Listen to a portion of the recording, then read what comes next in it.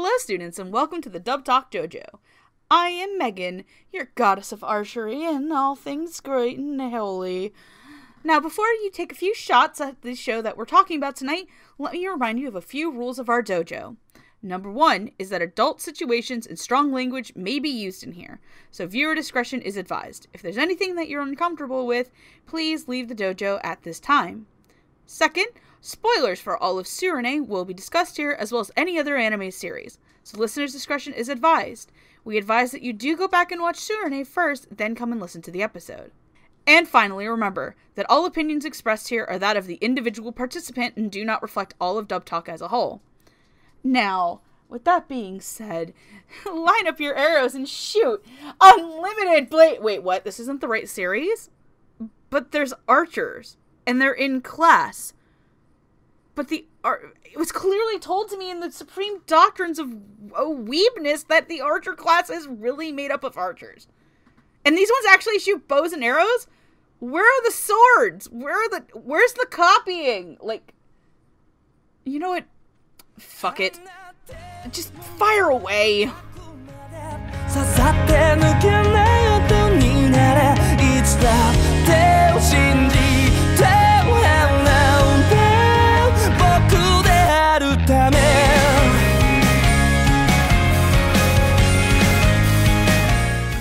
Hello one and all, and welcome to Dub Talk, the show where a group of friends get together, hit the range, and fire off our opinions on the latest and greatest in anime dubs. Tonight, I am your first shooter, Megan, and along with me I have my second shooter, Lilac. Hello, everybody. I've got my third shooter, Jet. The archer class is made up of archers. God damn it! Really, Jet? Just because you're right does not mean you are correct. And we've got our fourth shooter, Noah Clue. I'm just here for the cute girls. Marhaba! Oh, god damn it. Yes, we found horny on Maine. Sadly, our fifth shooter was found dead in Miami. Jesus Christ. Just kidding. We tied him up and left him in New Jersey. God damn it! Oh. Don't worry, nobody deserves that. Don't worry, it's okay. I left him with a copy of Charlotte. Oh, I am not telling him that. I'm letting him discover that one on his own. Megan, He's deserving Hagen, that they've got a... You know how the target practice has circles on it, Yes. right? Well, there's a special circle in hell for people who do stuff like that. I'm so sorry for your immortal soul. Noah, look. She doesn't care. Noah, look. My soul has been going down to hell since, 2008. Can we join you? Take us with you! Only if you're a good little boy who thinks... Only if you're a good little boy who thinks I'm trying to make a dunk and I can't. God. God damn it. I gave it to you. I gave it to you on a silver platter. Anyway. I'm sorry, I got a little target panic. Okay, so for a shooter, would you mind telling us why we're here? God damn it. Tonight we are here to talk about the... Fuck. Tonight we are here to talk about fucking! No, we're not. Show is way too cute and nice and wholesome for that. That's not what I signed up for, Megan. Especially considering the studio this is from. That is an amazing Let me accomplishment. get to that. Tonight, we are here to talk about Tsurune Kazumai I'm gonna try to say this. Wait, here, try that again. Tonight, we're here to talk about Tsurune Kazumai Koto Kyudo Bu, otherwise just shortly known to Tsurune, unless you're a fucking weeb. The 2018 series by Kyoto Animation, which means one thing. Half the people watching this show just want to see two dudes kiss. Just because they are correct, just because they're right doesn't mean they are correct. Thank you, Shiro Emiya. Oh no, Steph, you were actually right the first time. Oh, I had fuck. Thanks, Shiro. I fucked up. I done fucked up. Thank you, Shiro Emiya. I didn't know you were on this episode. People die when they are killed. That they do, Shiro. That they do. I just really need KG Tang yelling that at somebody. Anyway, just to go over this, Tsurune was licensed by Sentai Filmworks, and the plot goes as follows. Minato Narumi used to be in the middle school Kyudo club until a certain incident in his last tournament caused his resolve to quit archery for good. When he attends high school, his childhood friends Seiya Takehaya and Ryohei Yamanouchi try to rope him into the high school Kyudo club again, but he refuses. However, an encounter with a mysterious man in an archery range in the forest inspires Minato to take up archery once more. Minato joins the Kazemai High School Kyudo Club along with his old friends and 2 new teammates, Nanao Kisaragi and Kaito Onogi, as they aim to win their prefectural tournament, and for Minato to get over what's called target panic. Basically, he can't hit anything even if he tries. Also, the mysterious guy in the woods is named Misaki, and he's really attractive! And has an owl! Yes, he has an owl! All main characters should have an owl. Gotta say, the Harry Potter extended universe is getting really weird. Jesus Christ. I mean, I'll take this over Fantastic Beasts, but I mean...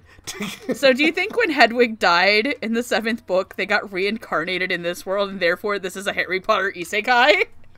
Yes. The answer is always yes. That time I got reincarnated as a hot dude in the mountains familiar. God damn it. Alright, we're already throwing this off track here. Anyway, Let me do my job. Okay. You only have one job. Let me do my job, please. Noah's taking my gerbs. Tonight we are talking about the 2018 dub cast that Sentai Filmworks did in the fall that started up literally at the very tail end of November. I think it literally started 2 days after my birthday. I believe that was the case. Yep, yeah. I think it started like 2 days after my birthday, like right before Thanksgiving.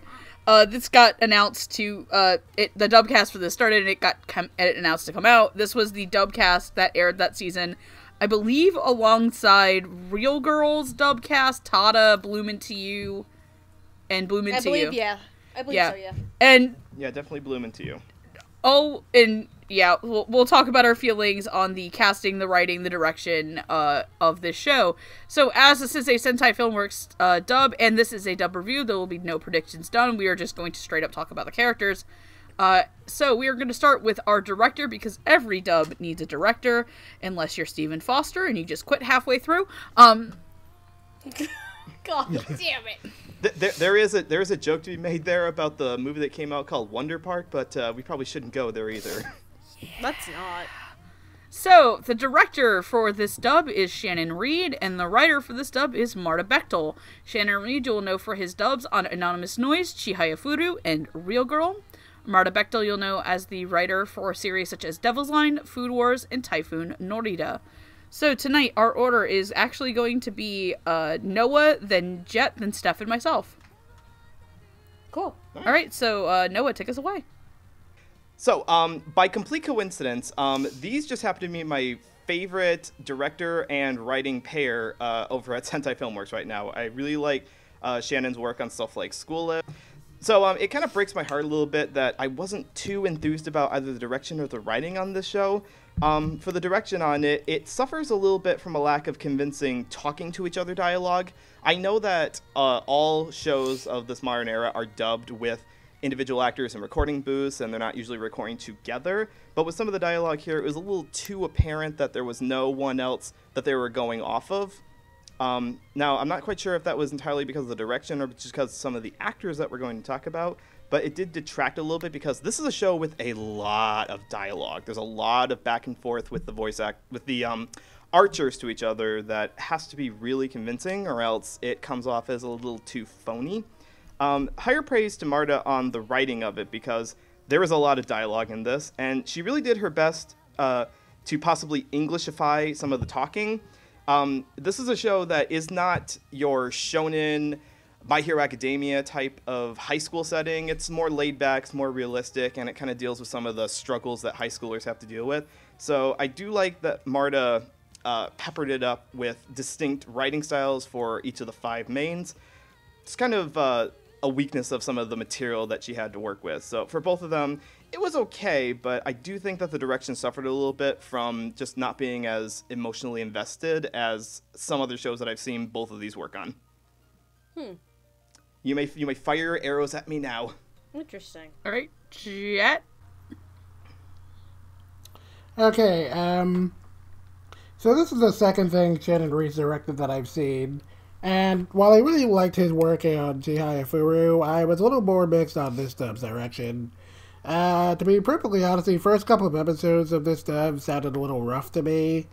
And outside of a couple of actors, it felt like a lot of the cast was having a pretty good amount of trouble adjusting to their roles, and you could really tell it in how they were performing. But to Shannon's credit, they do adjust by the end of, I'd say, episode 3 or so. And from that point on, the dub sounds pretty smooth, and the actors are able to give fairly natural sounding performances, which feels pretty on point for how low-key of a show this is.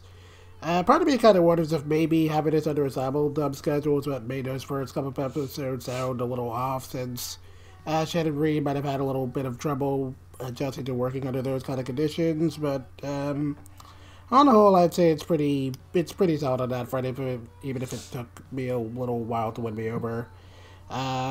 Writing-wise, on the other hand, I'd say things were pretty smooth in terms of monumental script. There was a lot of Japanese-specific terminology here that she had to deal with in this show, and she did a really great job of presenting all that exposition in a way that didn't feel like super clunky or weird for English viewers. And I can't think of too much here that I would actively complain about, so on the whole, I wouldn't really put this up there with my favorite Sentai dubs, but I like seeing how this one kind of improved as it went along. I thought that was pretty neat. Alright, Steph. Most of my points I would probably be more in line with Jet a little bit on this one. Though, to Noah's credit, I can see the issues that he ran into, because I can potentially see the problems, but personally, I actually think this is the first full-fledged thing I ever saw that Shannon Reed directed. I think, Really? actually, yeah, if I remember right. Because I actually haven't seen the dub of Anonymous Noise. I haven't seen Chihaya Furu. I haven't seen Real Girl. There is a show that Shannon Reed has directed that I'm currently watching now for a different episode entirely, but we're not talking about that today. But in terms of this, I can say that it was a little bit rough too in the first few episodes because everybody's trying to sell into these roles and everything.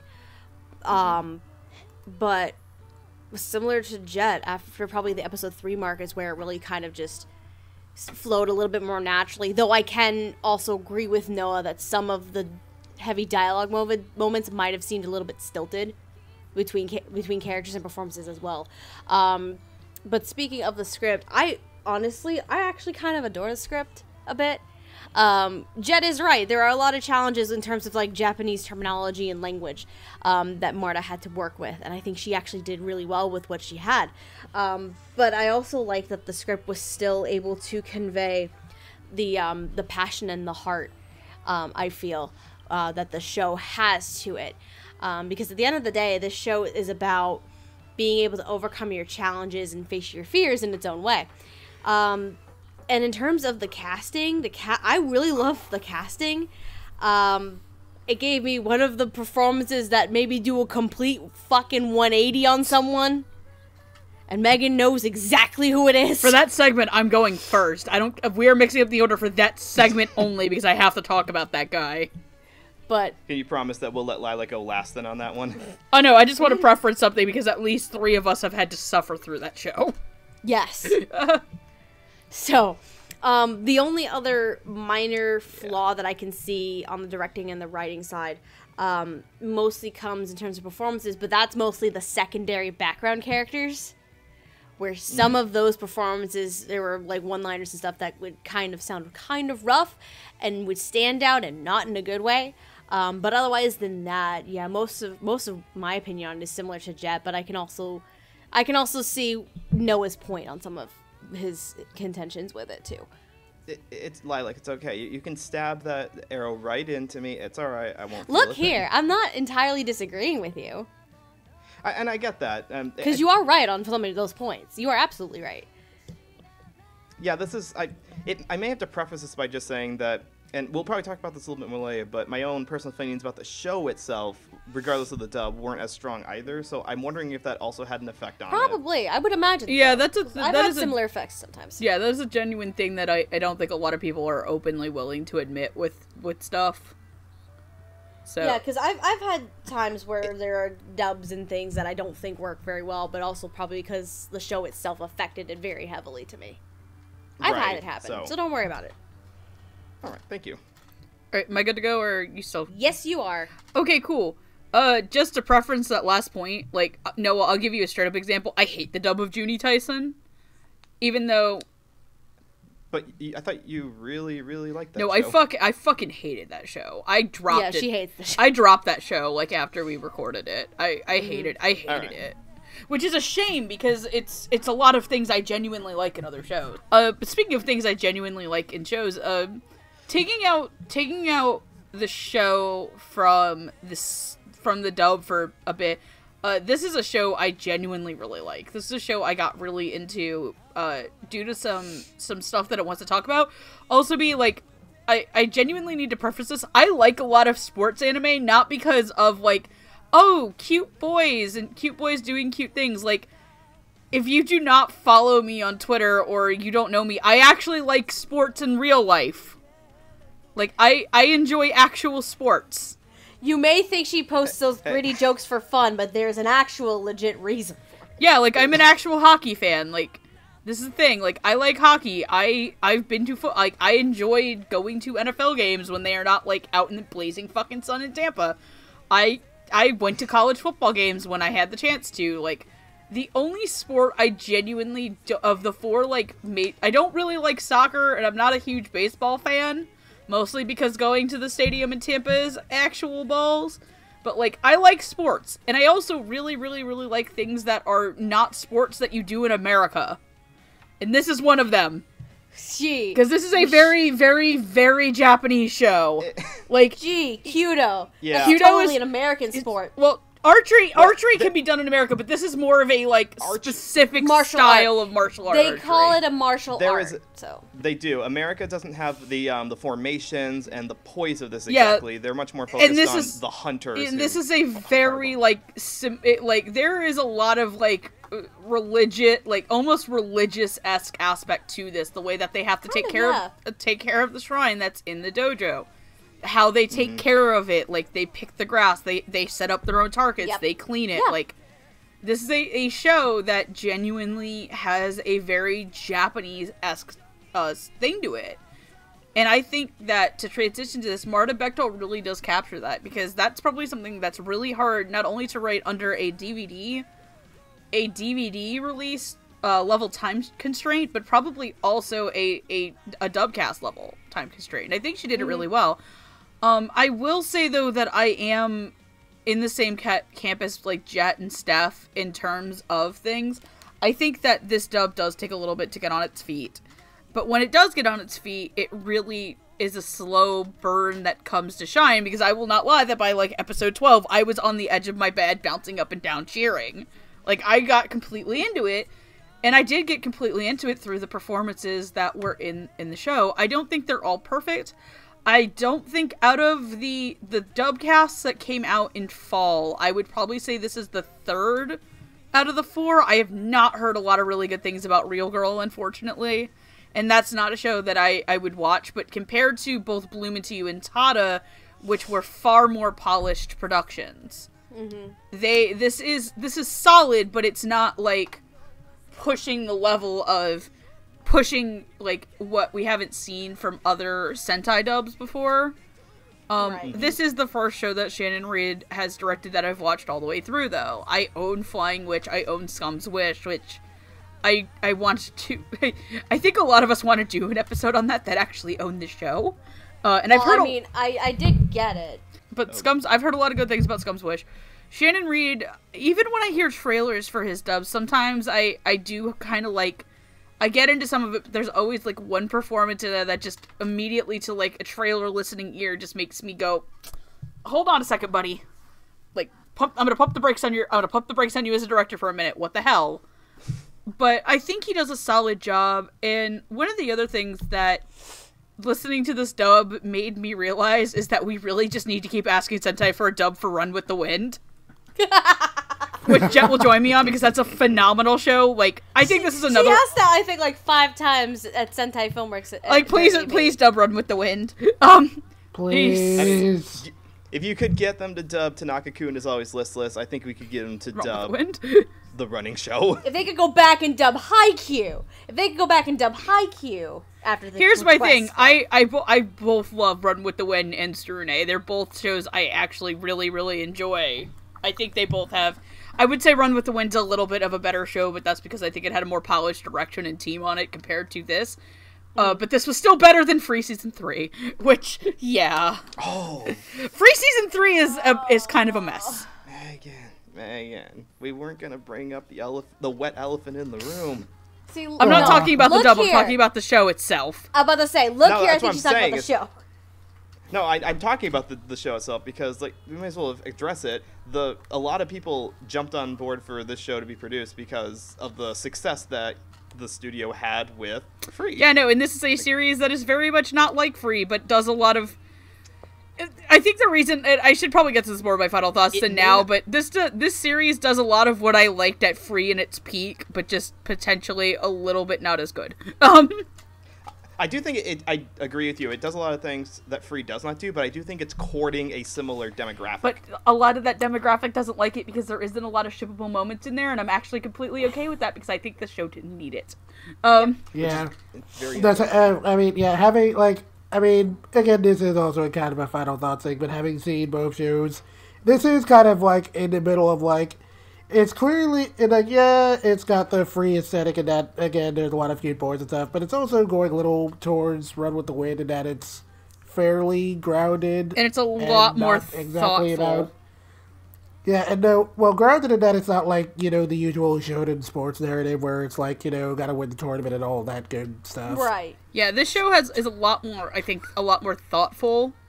Not, like, I'm not saying that, like, Free isn't thoughtful, but, like, I think it excels more in that, like, it uses Kyudo as a vehicle to talk about a lot more adult things, because this is Kyudo is a sport, not that, yes, there's a team competition, but it still does, it's a lot, like, more in-your-head individual. But anyway, that's going on in Final Thoughts, and we're doing it here, but I think it's a solid effort from both Marta and Shannon, and, I will 100% be purchasing this when it comes out, and I hope it gets a fucking LE. Please give this a really nice LE, please, for the love of God. So, are we ready to move on to our first set of characters? Yes. Yes, please. Cool, so this is a show about guys, so let's talk about all the girls on the team. Yay! Woo! Wait, what? That's right, Hey, kids, there's because actually 3 of them. there's 3 of them. And by the way, this is one thing I actually really like about this series that I actually have a lot of problems with a lot of other sports anime, is that the girls are almost always relegated to being the manager. No, straight up, they're like, I guess, like, their sponsor at the school, Tommy Sensei, says, yeah, Kyudo doesn't gender discriminate, you can have guys and girls on the same team and they both get to compete. Yep. So yay! That's awesome. So the 3 girls on Kazumai who compete are named Rika Seo, No Shigaraku, and Yuna Hanazawa. I think I can't tell you who is who, though, unfortunately. That's the editor's Rika job. is Neither can I. tall- I'll be honest, neither can I. I can try to clear it up a little bit. Rika is the tall, black-haired one who Seo, does yeah. the most successful individual competition. Yes. Now is the more stoic, purple-haired individual. gets sick. And Yuna is the peppy, brown-haired one. Little tiny who- one. The little tiny one who I is think the most del- moe of the 3. Who I think delivers That's one right. of the best lines in the show, which is, like, anybody would ever be tsundere for Yuna now. Okay, I was always about to say 3 Stooges Anime Girl Edition, but that felt kind of mean. Yeah. Oh, no, No. don't go there. Yeah, no, like, legitimately, one of the best things in the show is that, Nanao is like, oh, come on, you're just being tsundere for me, and Yuna's like anybody would ever be tsundere for you, you little bitch. And they're like, you're nowhere near as hot as this girl. And he's just like, oh, well then. They're also kind of the voice of reason for the guys a lot of the times, because a lot of the times the guys in this show Yes. get a little too in their heads, and they're like, the fuck, y'all? Anyway. Like, usually it's Yuna, too. It's usually Yuna who's like, what the hell is wrong with you? So, playing Rika Seo is Avery Smithhart, playing Nao Shigaraku is Elissa Collier, And playing Yuna Hanazawa is Savannah Menzel. Avery Smithhart you'll know as characters such as Go Ishikawa in Release the Spice, Alexandra Marguerite in Tada Never Falls in Love, and Ayaka Toshimoru in Doreku the Animation. Alessa Color you'll know as Yue Ayase in UQ Holder, U Megimi in Armed Girls Machiavellism. Those are the two roles that I could find that were of note. Savannah Menzel you'll know as characters such as Ayumi Yamago in Girls und Panzer, Yui Tada in Tada Never Falls in Love, and Karoku Hanayagi in Review Starlight. Noah, go ahead. Right. I'm going to save my terrible, terrible dad pun for the end of my section here so that you don't kill me until after that. Don't worry. It's awful. Don't worry. You'll feel bad about killing me. But what you won't feel bad about is talking about the three girls, because their role in the show is unfortunately indeed delegated to a bit of basically emphasizing everything that we're already observing about the boys, and almost none of them really get their own arc. So it would have been very easy for Shannon to cast sort of very blanket direction on these three and not give them too much personality. Luckily, they do have distinct voices from each other. Avery has a soft but serious voice to her that helps convey a sense, like she's the most composed, and not just by the way that she's animated, because when we're seeing the three of them fire arrows in their competition, Rika is the only one who's not shaking when her arrow fires, and consequently she does a lot better too in the individual competition. So Avery's voice matches that serious, devoted voice to her without coming off as cold-hearted or emotionless. It's kind of a hard thing to tackle, so I give her full props for that. Alyssa's now has the most difficult scenes in the entire show because she actually kind of gets sick during the individuals competition, so she's unable to compete as well as everybody else. But because we don't get to see too much of her acting in that portion of it, the main strengths of her performance are kind of delegated to the scenes where she's bouncing off of Rika and Yuna in the practicing scenes, or when they go off to their day camp, and she particularly is, I think she was the one who feels the most bad about turning the boys into manservants, which I don't think she should feel bad about that, but she does give off the sense of genuine compassion in a competition where they're all trying to get better. So that is kind of what sets Alyssa apart from the other two. And then Savannah, because Yuna is, like I said, peppier and lighter than the other two, she has to be given a lighter voice, which Savannah does give her. It's bubbly, it's brighter, and it's a lot sharper than the other two, and a lot more to the point. But it's also a lot of fun to be around, and I really do wish that all three of these had a lot more to do, because, like I said, they really do help break up the boys learning to be better mentality. But, you know, for what they get, for their combined 15 minutes of overall screen time, they did pretty darn well. And now for my terrible pun. I guess since we have three girls in the show, would you say that the show passes the Marta Bechtel test? Boo! I will take all of your arrows. Get out. Like, go away. Get out. Why would you boo me? I'm right. The fuck Just out of because my- you're right means you are not correct. Doesn't mean you are correct. Steph, you are never going to get that Thank you, reference. I'm never gonna get it right, but I don't fucking care. Oh god, Steph really is just the Shiro Emmy of this group. Look here, I am tired. Shut up.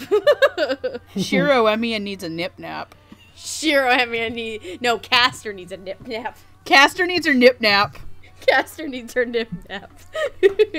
By the way, before we started, we gave everybody their own class and fate. I have reluctantly accepted Berserker. Steph is Castor. Jet here is Saver. I guess... Who the fuck? Andrew's Lancer. Roots is Rider. Andrew's bitch baby. Oh yeah, Andrew's bitch baby class. Roots is Rider. I guess... do we just want to make... I guess Noah can be the judge character, whatever class that was again. Ruler, was it? Yeah, Noah, your ruler class, don't fuck up the rules. We trust you. Oh god. I'm all for that. You're a dad. You know how to keep things fair. There is a little girl right now, a 2-year-old girl, walking around the living room refusing to go to bed. You have no idea how much rule I have over this house right now. Absolutely none. Everybody say hi to Ruby. Hi, Ruby. Hello, Hi, Ruby. Ruby. Go to bed. She looks so happy for being out of bed. Anyways, my corpse is being slowly decomposing, full of arrows over here. Jet, would you prefer to take over the discussion of the three girls? Okay, sure. This will be real quick because, to be perfectly honest, I had a pretty hard time telling these three characters apart.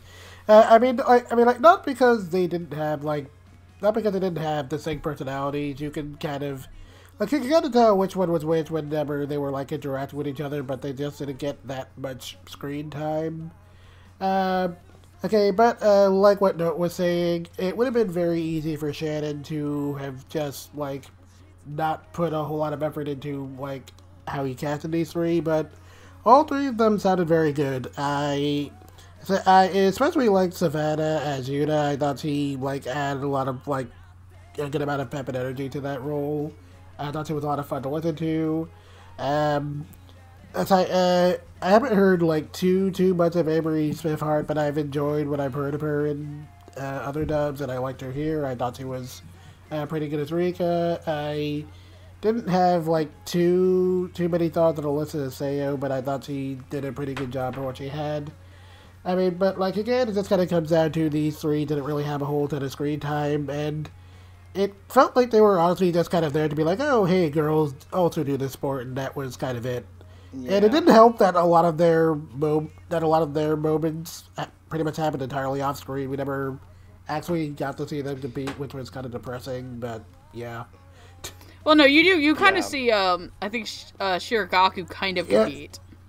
Yeah. Okay, I think we see Seo compete for 10 seconds, and that's kind of it. I mean, definitely compared to the boys, it's completely dwarfs any development we get from the girls. We don't hear their inner thoughts when they're getting ready to fire. It's all relegated to the animation portion of it. To be fair, but that's entirely on the show itself, not anything. That's just a lot of sports shows because they're male driven. Yeah. It's a shame, but for what they had, I thought all three of these ladies did a very fine job. Mm-hmm. I complained a lot about how a lot of the actors here felt like it took a while for them to get used to their roles, but I thought all three of them adjusted very quickly. Mm-hmm. All right, Steph. I'm basically in a similar vein again with Jet, because the girls kind of suffer a little bit, mostly because the show doesn't give them a ton of time, so we don't spend as much time with the girls as we probably could have or should have. But that's a detriment to the show itself. Excuse me. In terms of the performances of these girls, they are well balanced with each other, work off of each other very well, but I have the issue of, because I watched this show a week ago, I actually, unfortunately, barely remember these performances. That's not a good sign for me. I could say it's because I'm tired, but unfortunately, I think it's partially the show not doing that much with these characters to begin with. But considering what I do remember and what I do know about these characters, each of them have a very interesting dynamic and interesting voice to match the personalities of these girls. I actually really liked Seo a lot because she has this mature leadership kind of role, kind of bringing everybody together in her own way, similar to another one of the characters we'll reach later. And because of that, I really enjoyed Avery Smith-Hart a lot. I think out of the three, Avery I'm most familiar with because I have heard her in Tada, and I've heard her in Doreku. Thank you for being the one person who did that for us. I sacrificed myself. I volunteered as tribute. It was not worth it. I got nothing in return. But only pain. Only pain and sorrow and misery. And why is that show fucking even exist? Anyway. I'm so glad. We're going to mention another show that has a lot of pain and misery. You are so right. Anyway. But, all three of the girls have a fun dynamic with each other and with the boys, too. It's just, unfortunately, because the show doesn't really utilize them all that much, we just have the issue of, I would love to see more from them. I would have loved to see these characters more. I would have loved to see some kind of character progression for the girls, but we didn't really have anything, which kind of is womp. But otherwise than that, I really enjoyed all three performances, though Avery was, for me at least, the standout between the three. All right, cool. So I'll go pretty quickly here. I'm not as bothered by everybody else about the girls not being in the show as much because, hey, at least they got to compete and they've done more than Ko ever fucking did in Free. Right.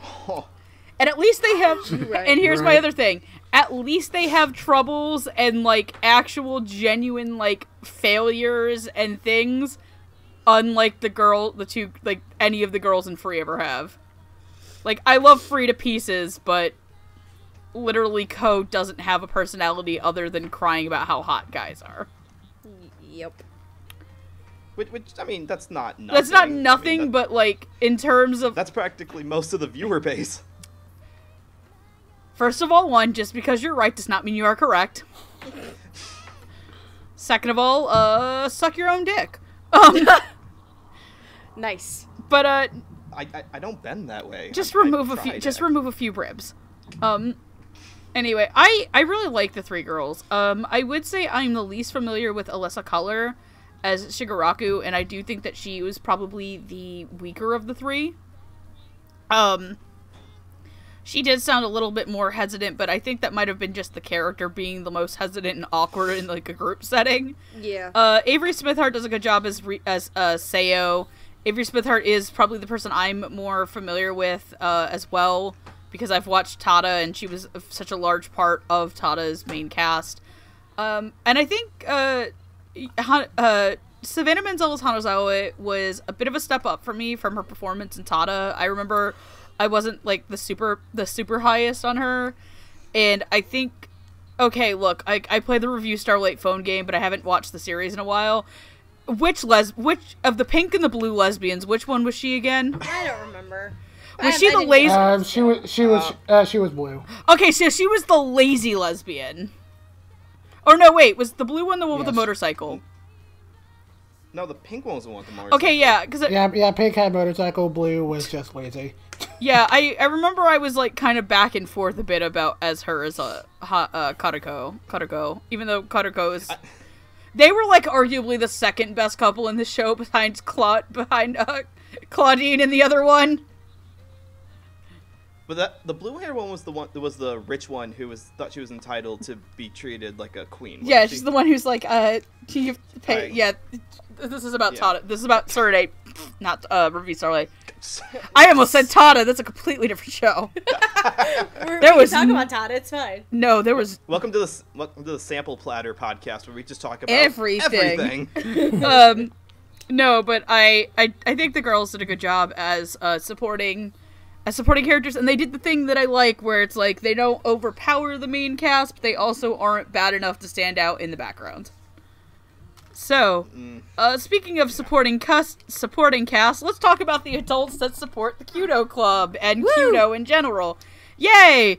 So first up is Kazuyoshi Saionji. She is a master of Kyudo who taught Minato when he first started, but he also taught his rival Shu. She is kind of a recluse until the very end, where she just shows the fuck up at the tournament. And everyone's like, what are you doing here? And they're all like, shut the fuck up, she's in charge. Also, fun fact, they actually changed their gender in the novels. This is actually a male character. And they made them into a woman for the show, which I I'm not like that change. I'm not complaining. Neither am I. She's badass. Then there is Nakazaki. He owns a Kyudo shop that Ryohei kind of wanders into by accident, and when he's trying to help learn what Minato's target panic is, and he kind of ropes him in, but he ends up becoming like Kazemai's kind of support shop, and he's just a genuinely nice guy. And then there's Tomiya Morioka, who is the teacher, Ryohei's homeroom teacher, but he is also apparently like a Kyudo master that you find out later on in the show. And he was nicknamed the Devil, wasn't he? He was the devil. Yeah, the devil. Except for he can't shoot anymore because it throws at his back. So he has Oh, he still can shoot. It just throws at his back. It throws his back out. So that's why he has Masaki come in and be his teacher, and he's just a genuinely just cool little old man. He's adorable. So playing Saionji is Carly Mosier, playing Nagasaki is Jay Hickman, and playing Tomi-sensei is Tai Mahaney. Carly Mosier, you'll know his characters such as Azumi Nase in Beyond the Boundary, Juliana Lloyd in Devil's Line, and Shizune Yusa in Night Raid 1931. Jay Hickman, you'll know his characters such as, I understand. I was gonna do that one last. Fuck off. I'm sorry, you posted it. Kurama in Elfin Lied, the Fool in Kaleido Star, and the Giraffe in Review Starlight.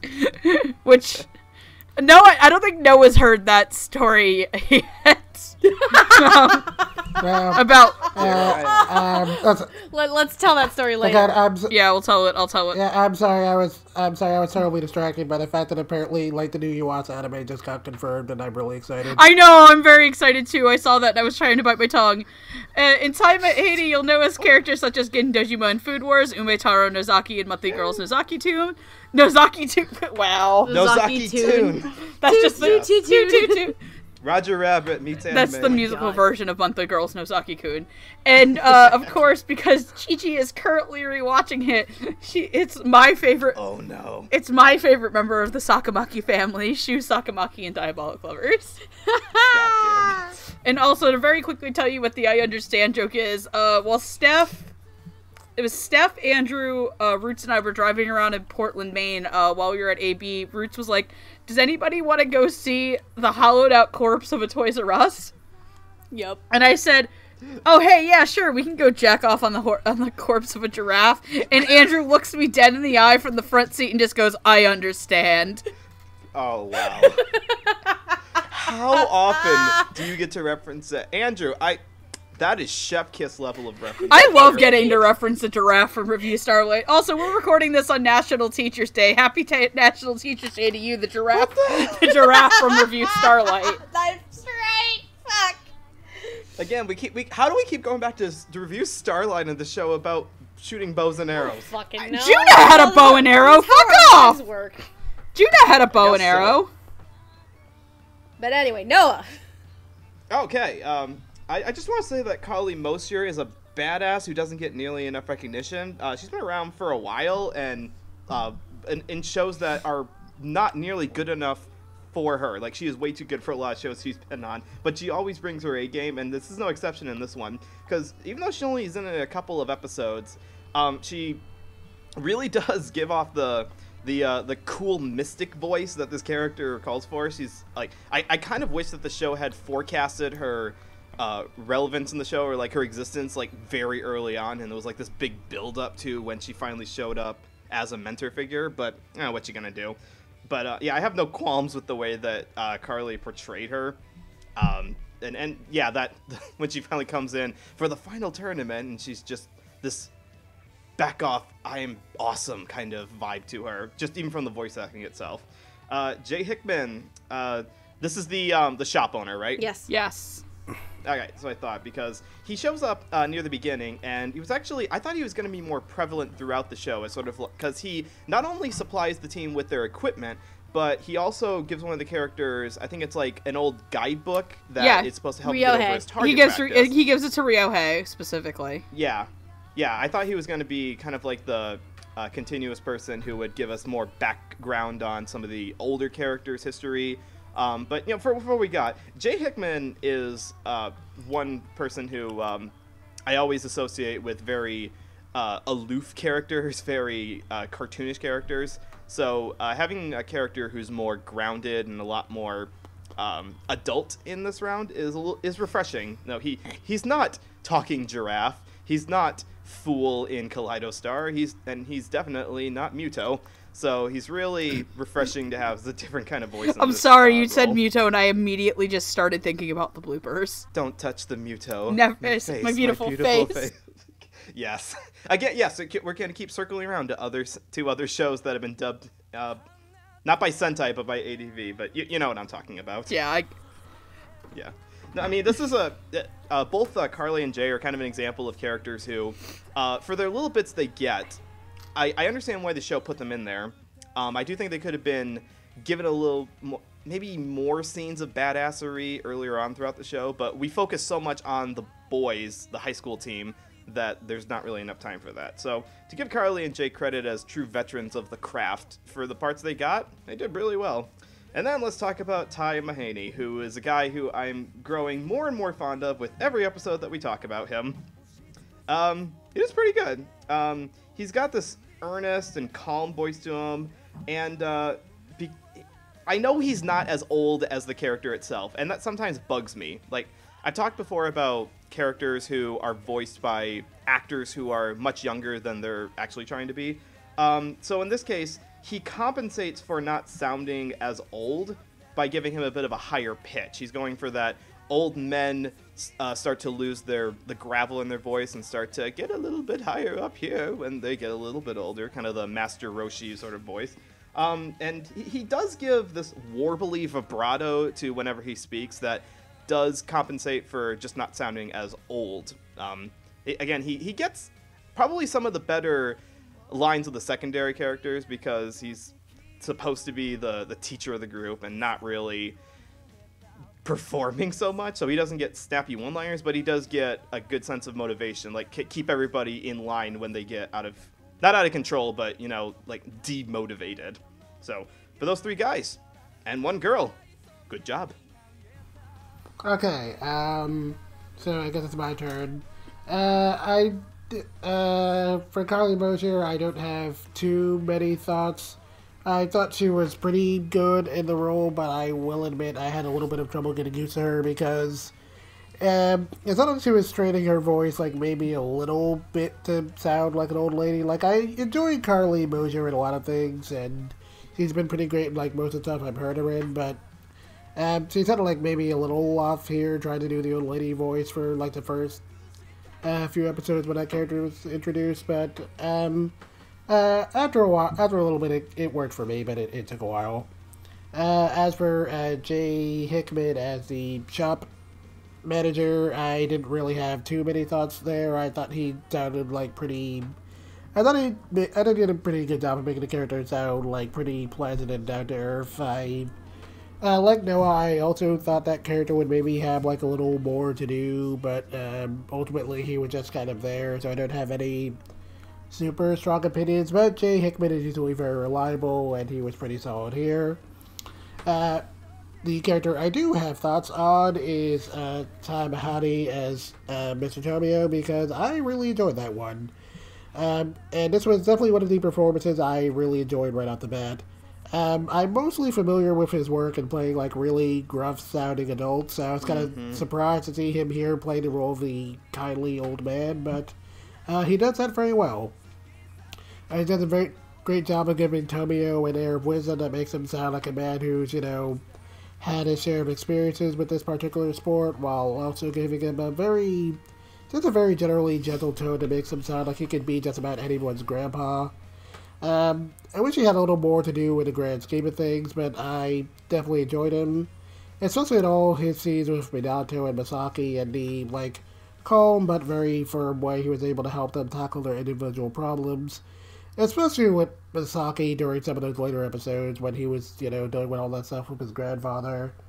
And, again, I wasn't really expecting this one to work quite as well as it did, but it definitely worked, and it was very pleasant to listen to, and I really hope Tai Mahoney gets cast as Old Man more often, because he's clearly very good at it, so thumbs up. Cool. I'm going to start with the easy one. Jay Hickman.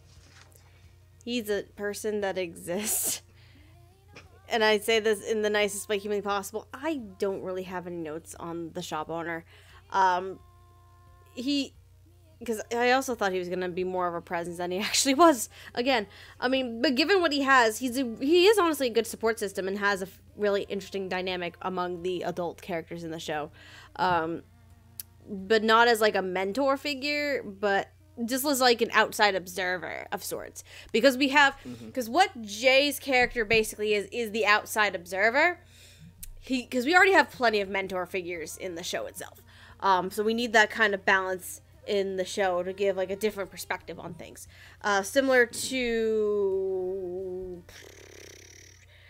Masaki's older brother that we're not talking about today too. They're both from an outside perspective looking in and kind of commenting on things that are going on that way. Given that, I do like Jay's performance in the show because of it. Carly Mosier is an interesting one. Because I had no clue until Megan told me after I finished watching the show that character was originally male in the novels. So, first of all, more power to you for making this a female role, just to give it a little bit more oomph to it, which is awesome. Second of all, I love Carly Mosier to pieces. This is actually a fun role. Her and, it'll eventually lead into Tai, too. She doesn't sound too old. She doesn't go with the stereotypical old lady voice, and I think that is the best part. Because she is an elder lady, sure, but she's not to the point of like drop dead grandma elderly lady. That's not the stereotype. She has this a mature, almost kind of regal, polished air to her, and I think that's exactly what the character of Saionji really calls for. Because that seems to be, because majority of the time we see Saionji is through flashbacks, and we do see her at present day on a few occasions, but you can get a lot of the personality through those flashbacks, and I think she carries that rather well through to present day. But I also have to agree that Ty Handy is a fun standout here, because same reason as I gave for Carly, he's not being the stereotypical old guy. He's not going full-fledged grandpa. Is Tomio aged? Sure. I mean, he throws his damn back out when he tries to do practicing Kyudo. But it's also a wise mentor kind of role, which you could, if you wanted to go the stereotypical grandpa route and make it all hammy and cheesy and everything, sure, but I don't think this is the kind of thing that this show calls for. So, I love that he's still very wise. He has the elderly charm in his voice, but he's still the wise mentor. He is the teacher. He is very lovable. He's a fun character. I love it to pieces. And Ty Handy is probably the last person I would expect to voice an old guy like this. Considering I know him from Nozaki-kun and Diabolic Lovers comes to mind as well as Megan's favorite fucking character. No one teaches Shu Sakimaki how to bathe. Spades with headphones on, because fuck exactly. yeah. Exactly. Why not electrocute yourself? It's fine. Anyway, but yeah. What? Jet's just sitting there like, Jet, please never watch Diabolic Lovers. You will lose all respect for all of us. Yes. And or might be turned on. Okay, don't feel too bad. I am a person who had the unfortunate experience of sitting through all of Boku no Pico, so like, Jet's a fucking survivor. Jet is a motherfucking champ. What have we learned tonight, boys and girls? Jet will take a hit for anyone. Do you guys all want to know an awful thing I did one time when I was a young, dumb edgelord weeb? What? I challenged my friend to watch all of Boku no Pico for $20, and I never gave her the money. You monster. And now they'll listen. They're gonna hear this. They're gonna hear No, this and she's be not. like, She doesn't talk to me anymore. okay, well then. I mean, I let's see, can imagine why. let's see, $20 in early 2000s money. What would that be now? That's at least like one. That's still $20. Still $20. $20 is still $20, Noah. That's a fucking fate line right there. $20 is still $20. I will be here all week, boys and girls. But anyway, yeah, I really like these supporting characters. They bring fun dynamic, a lot of maturity, and different perspectives from an adult side of it. But definitely, I really like Ty Handy. He's the last person I would have expected to voice an older character like this, but I think he does very well, and I love it very much. Next. Alright, so Carly Mosier as Saionji I really like because they don't make her go like super grandma voice, even though it's very clear that she is Tomi's age as well. Mm-hmm. And I also like that Ty Handy doesn't make Tomi also sound like a giant fucking grandpa, like, hello kids, get off my lawn. Yep. I remember back in my day, we used to string our bows with raccoon tails and we would hang our arrows out of What? Calm down, calm down, Kikyo. What kind of archery did you fucking do? See, Noah watched Inuyasha recently, apparently. Actually, I've never seen an episode. I've seen one episode many, many years ago. All you need to know is Kagome! Inuyasha! Kagome! That's all you need to know. Tasuna. This is especially funny considering Takahashi's new series just came out today. God damn it. Awkward! No, so I enjoyed Carly Mosier as Saionji. I do wish that the character showed up a little bit more, but I thought that it was important to talk about her because the way she talks to Minato is like a mom. Yes. Because one of the things also about Minato is that he lost his mother at a young age, and it was deeply traumatizing for him. Like, he got into a very violent car accident. Yes.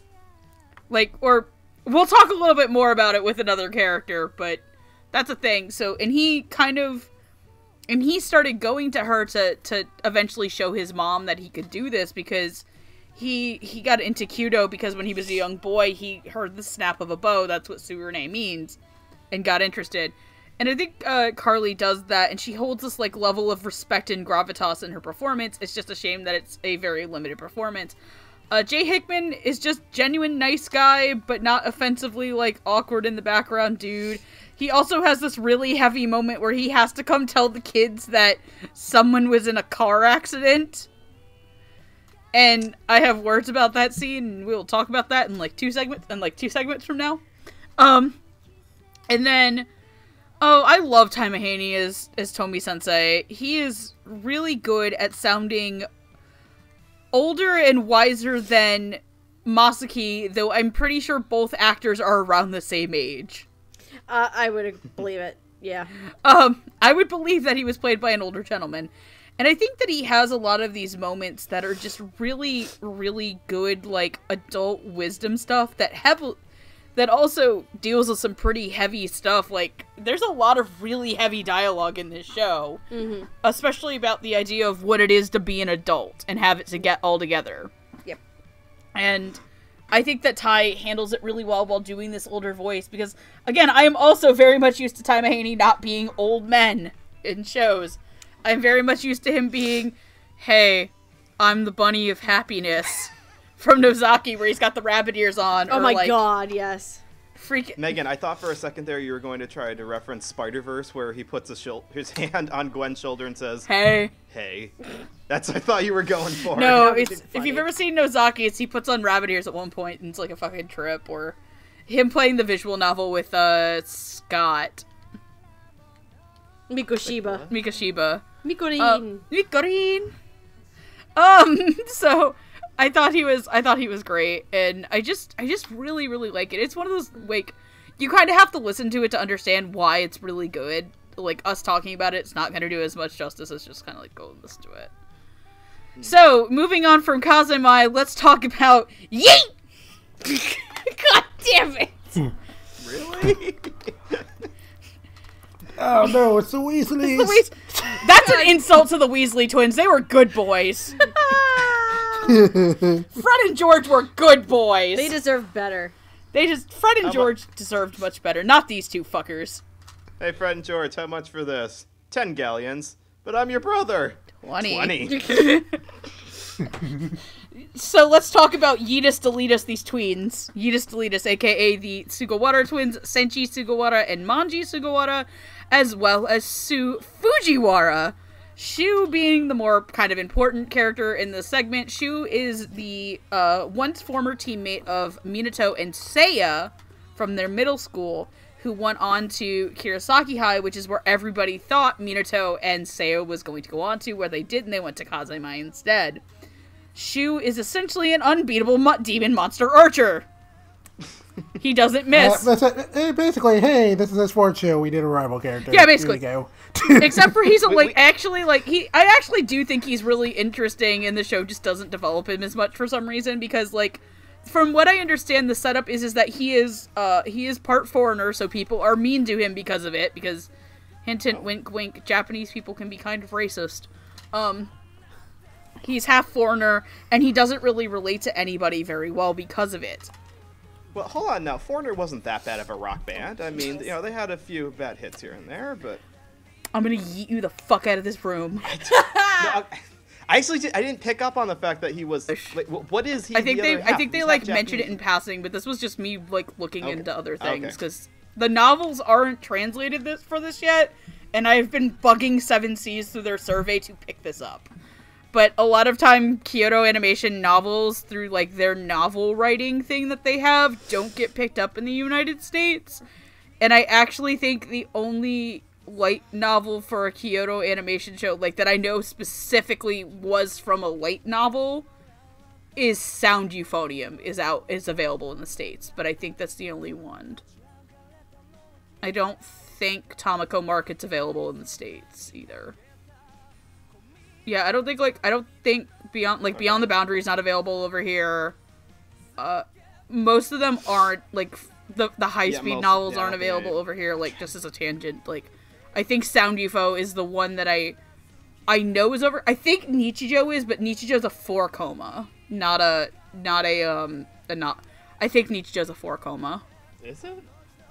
I'll probably look it up after recording for you guys to tell, but from what I understand as of the time of this recording, like, very little of what Kyoto Animation adapts in terms of, like, manga light novels doesn't come over to the US. But, yeah, like, I'm actually going to genuinely go on Mandarake and import the novels just to have them. Because I genuinely like this series. So, playing Senichi Sugawara is Greg Kote. Playing Manji Sugawara is Anthony Hunter. Note that our feelings towards these two little assholes do not reflect on the actors themselves, because actors are not their characters. Fucking worst. AKA these twins are the fucking worst. They are some pretty fuck-awful characters, like I think I was watching Black Clover this morning, and there was a moment that happened in that show that was very similar to this, but this one kind of was, like, a little bit worse. And playing Shu Fujiwara is Scott Gibbs. Greg Kote, you'll know such as characters as Ryunosuke Tanaka in Haikyuu, Suguru Dojima in Bloom Into You, and Shogo Senna in Love Stage. Anthony Hunter, you'll know as characters such as Estion Aizan in Food Wars, that is his only major role at this point. And Scott Gibbs, you'll know as characters such as Tobio Kageyama in Haikyuu, Hajime Sugimoto in Tada Never Falls in Love, and Riku in No Game No Life 0.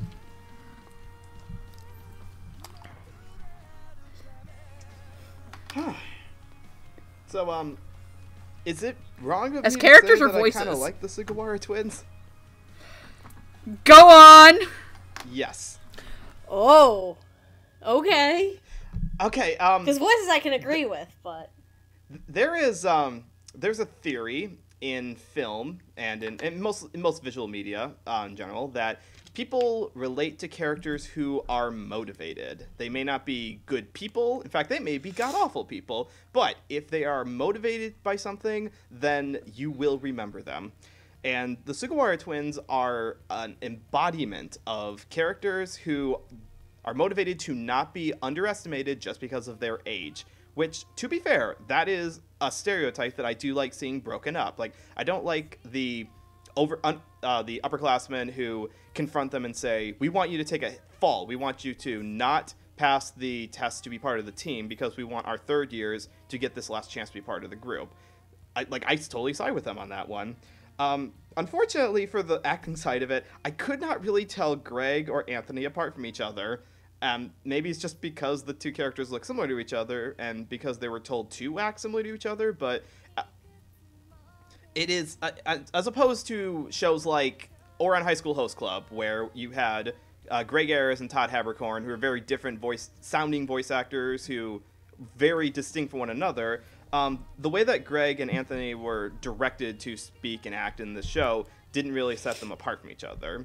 Luckily, though, it's good acting. It's bratty to a point of confidence without giving it a nasally, whiny sound like an overly trickster character would have, and that really helped from, like, maybe other people may dislike these characters more because they are little shit demons, that's for sure, but they're the kind of shit demons I can get behind. Like, they're the kind of people who, yes, they may, like, I don't know, stuff a million fireworks in your locker, but, you know, you still laugh about it afterwards. And, yeah, as far as their overall acting, it's really good. Like, for what they're given in the show, I give them good props on that one. I don't really think that there is very much aside from just the fact that they sounded very similar to each other. Now, Scott Gibbs. Let's talk about Fujiwara a little bit.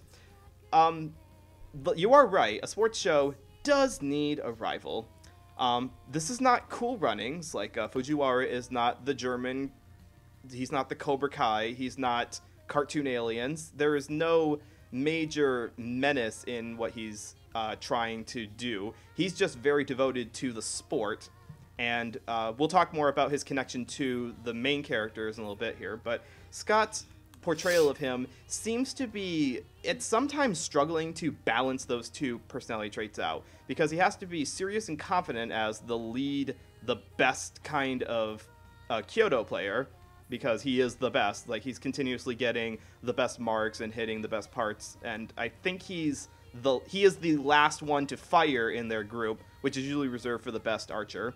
But Scott also understands the kind of misses his friends and trying not to be too mean to them when they meet up later in the show. So I'm not sure I'm totally on board with the way Scott balances those two halves of the personality out, but that may just be because the character itself is very different from the kind of rival that I'm used to seeing in a sports show. So I guess the final consensus is that they're all good enough that I could recommend the English dub as just as good as the Japanese, which I think is the best indicator for it was still not too bad. Okay. So I will actually start with Scott Gibbs' issue, because for a while I could not tell that was Scott Gibbs. Really? I mean, yeah, mostly because, like, I mean, it's been a little while since I've heard Scott Gibbs and things, but I'm mostly familiar with his work in, like, comedy roles.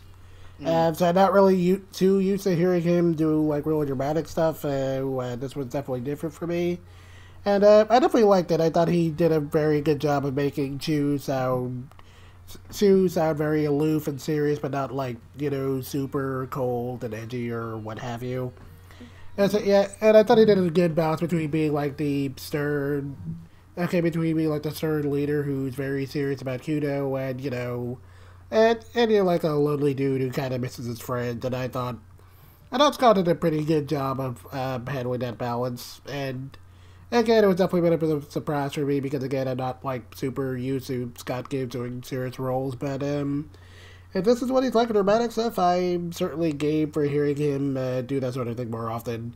I will say that, like, with a lot of the performances in this show, it took maybe an episode or so for him to, like, kind of get into the role, but once he did, he was good.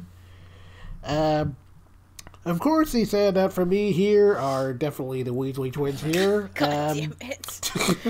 I can't get over that. When I mentioned the show's direction and how it generally felt like it took a couple of episodes for a lot of the major actors to kind of get into character, but how after that they sort of worked. Out of the main cast, I have to say that these two were the ones that never quite improved for me. My main issue here being that both Greg Cote and Anthony Hunter's voices sounded maybe a little too deep and kind of dude bro-ish for what the character designs looked like, and that kind of took me out of things a little bit. And it didn't help that the twins here were mostly one-dimensional jerks outside of maybe that one bit with the upperclassmen. And they were mostly just kind of there to constantly talk down the Kazumi team at every opportunity, so Greg and Effie didn't get like too much room to be pretty much anything but obnoxious. But at the same time, though, I will admit that while the way they sounded was a little distracting, it did kind of work in a sense that it helped to make these two characters sound even more punchable, and since, you know, we aren't really meant to like these characters, that kind of worked for me. And I can kind of forgive them sounding a little rough around the edges. Also, to their credit, I had a pretty hard time telling these two apart until the final episode, until Manji, I think, starts to show a little bit of doubt in its confidence, and you know, since these two characters are twins, I thought it was pretty cool that their voices matched up pretty well. I mean, like, if I'm being honest, out of the entire cast for this time, I'd say these two were kind of the weak links for me, but they definitely ended up filling the niche they needed to, so in the end, I can't really complain too much about them.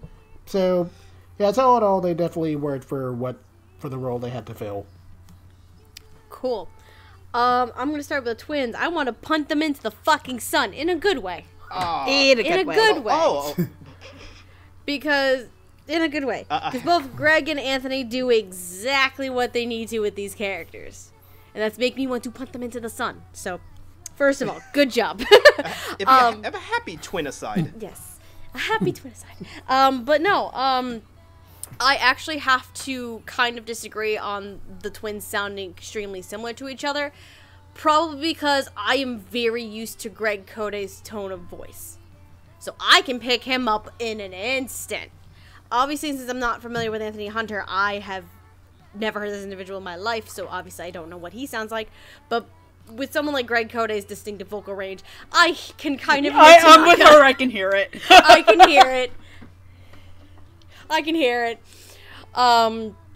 But it's not like overly distinct. Like Anthony does also kind of stay in a similar vein and a similar line with Greg, but it's just Greg's specific vocal tone is more distinct to me, since I'm more used to his roles and his voice work. But yeah, these two, I want to punt them into the sun. These performances are so good that I want to punt these kids into the sun. Because they're little shits. As for Scott Gibbs as Shu, I love that Scott keeps getting more and more roles that lean on the dramatic side. Because, brief reminder, long ass time ago, I was not the biggest fan of Scott Gibbs in dramas, but I loved him in comedies. But over time, now that I'm seeing him in more dramatic roles, I'm starting to see like how good of an actor he actually is in dramatic roles. And I really did enjoy Shu in his performance of Shu, because this is probably the most stoic and mature character that at least I've seen him portray. And that's exactly what Shu is. He's not a cocky asshole. He doesn't have this air, like, exudes this air of confidence because he doesn't need to. Like, he knows he's good. He's very disciplined. He's very straightforward. And Scott plays all of those aspects very well. And Shu isn't exactly a great antagonist, honestly, to begin with. Like, personality-wise, Shu's not a great antagonist to begin with, but that's not Scott's fault. That's more on the character. But given the kind of character that Shu is, he does play a kind of foil to both Minato and Seiya, actually, to an extent. I did enjoy this a lot. I mean, I'm becoming more and more accustomed to Scott in more dramatic roles. And again, for shits and giggles, and since I own it, maybe I'll go finally watch No Game, No Life, and then I will probably want to die jail inside. Because that's his very, very early Scott Gibbs. I mean, it is a fun show so long as you don't take any of it remotely seriously, but that is kind of hard. With this one, yes. And I mean, that's very, very early Scott Gibbs, and I think his actual first leading role. So I will probably watch it and then cry on the inside. More than likely. What a reputation. Well, it's for me, it says a lot because he started from this point where started from the bottom. Now we're here. Oh my god.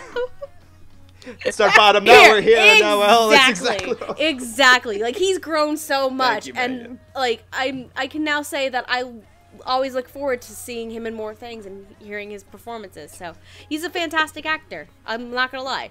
This is how this progression, this storyline goes. And then, oh sweet baby Jesus, when we get to the next segment, though. Holy shit. Anyway, I'm done. All right, let's talk about Yeet 1 and Yeet 2. Here's the reason I don't like the twins. Punt them into the sun. And this is it. They're assholes, and they talk down to people. Trash talk, fine. Like, knowing the way that the series goes, they were probably gonna get their comeuppance. No, the thing that turned me off on them was them taunting the Kazemai about having potentially had a dead coach. That's where I was like, no, fuck you both. I was like, fuck you too. That is a line that you don't cross. That is crossing a line. And I will kind of agree, as much as I really love Greg Cote, and I'm not as familiar with Anthony Hunter, the fact that they sound almost identical is really, really, really hard to get past in a show where they don't get a lot of screen time to develop them as separate personalities. Their personalities are linked to each other, and I think that's kind of the point of them, is that a lot of people don't look down on them because of their age. It's because they're kind of freaky little assholes. Like, even, we're not talking about them, but Daigo and Hiroki, who are played by Adam Gibbs and Mike Haimoto, both of them are usually, like, pulling them off and telling them to stop it, not because they're not good at what they do, but because they are kind of little gremlins. Yes. And that is that would have been an interesting thing to see more developed in the show, because, like, imagine instead of focusing on the 5 characters who are just having difficulty getting over working as a team. We got these characters that are really almost Naruto levels of I think I'm hot shit. And I think one of the other things that's actually, like, I wouldn't mind if the show had been 24 episodes, honestly. Like, I would have actually probably gotten into it, like, still. But I think it's, for what I'll get to it in final thoughts about why I feel the show is the length that it is. But one of the things that I really like is when Minato tells them to fucking stop it because Karma's gonna come bite them in the ass. And then Karma does because Manji starts getting target panic. And bites him in the ass. And that's, and, like, I think you can kind of hear it in Anthony's performance where he's like, dude, shut the fuck up and stop it for once. You can kind of see it, like, starting, and that's where you can kind of start telling them apart, is by the tone and their inflection. But I would say out of the entire cast, I wouldn't have them as the two strongest members. I think that they're kind of, like, in that, this isn't going to detriment the dub, but it's also not, like, up there. I will say, I actually really do like Scott Gibbs' Shu. I actually think that Shu is an interesting character, again, if the show had more time, but one of the things that really stood out to me about Shu is that Shu actually is hot shit, but even he is like, you guys need to shut the fuck up, you're not that good. And how, but at the same time, Shu also isn't afraid of kind of taking a very low blow. In the scene between him and Seiya, where he tells Seiya to stop chasing Minato around, because he's never going to be as good as him, I think Scott nails it. Scott has it in his voice where it's like, it's that voice where you think that you're being, like, somebody thinks they're being nice, but at that exact moment they are being an absolute monster to somebody else. Because he kind of sets Seiya off onto, like, a spiral of depression. Really bad depression. But I really want to agree with stuff that, like, Scott Gibbs is usually a person I assume, I associate more with, like, comedic roles. Like, Kageyama's a stick in the mud, but Kageyama's also a ginormous fucking dork. And him is... He's adorable shit. He's Titty Man, and he's Tits McGee and, Tada, isn't he? He is Boob Guy. He's Boob Guy. Which, yes, he is. If you've never seen Tada Never Falls in Love, if you want to find one clip, just watch the clip where Adam Gibbs says, like, 1,000 different euphemisms for boobs. Scott, fuck. Scott. Too many Gibbs. But I think that he really does show in the show that he is apt for drama roles. I know No Game No Life 0 is a lot more dramatic than No Game No Life proper.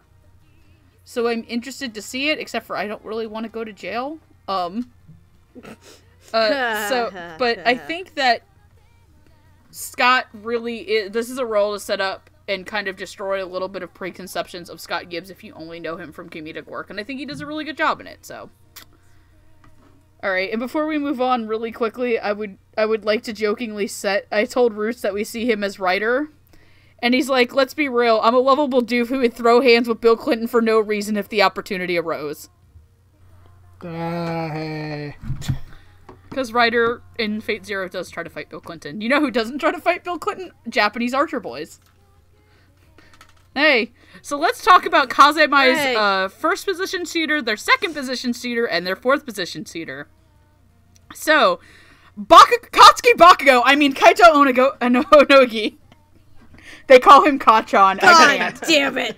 Is Kachan, their Kachan, right. Kaito, is a very gruff, very, very much into Kyoto, you will respect my dojo, get out of here, I hate to use this phrase, be gone, thoughts.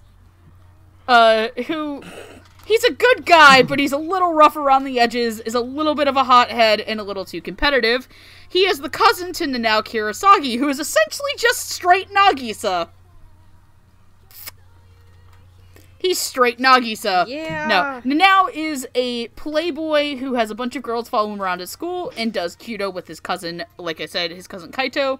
But he is actually really serious about it to the point where he actually has problems with all the girls who keep following him around. And he's a genuinely cheerful and upbeat boy. Ryohei Yamanouchi is Seiya and Minato's childhood best friend who got into Kyudo after he got into middle school and sprung up like a bean. He is genuinely a very good boy and the human equivalency of a golden retriever.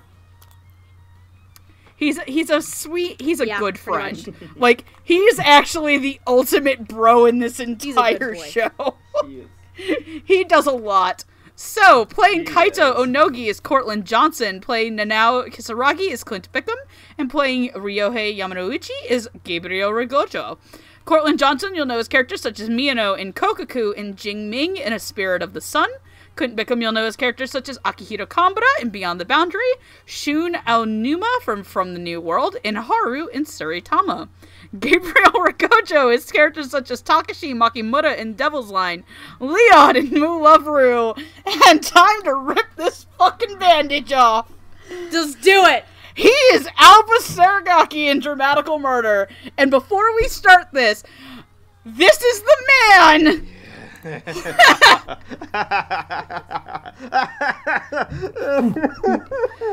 Because Jen is the smart one who's never had to listen to that dub. I want to say this, and I do not say this lightly. Don't. This is a man who single-handedly gave the worst performance I've ever heard doing this show. Yep. It was, yeah, even in a show where the bar was set pretty low, this went even below that. Yep. No, but seriously, like, I just want to say this right now is in all seriousness thing. Like, this is why I want to go first, at least for Ryohei. Gabriel's performance gave me a 180-degree turn on this man's ability to act. This is such a departure from how bad Alba's performance is.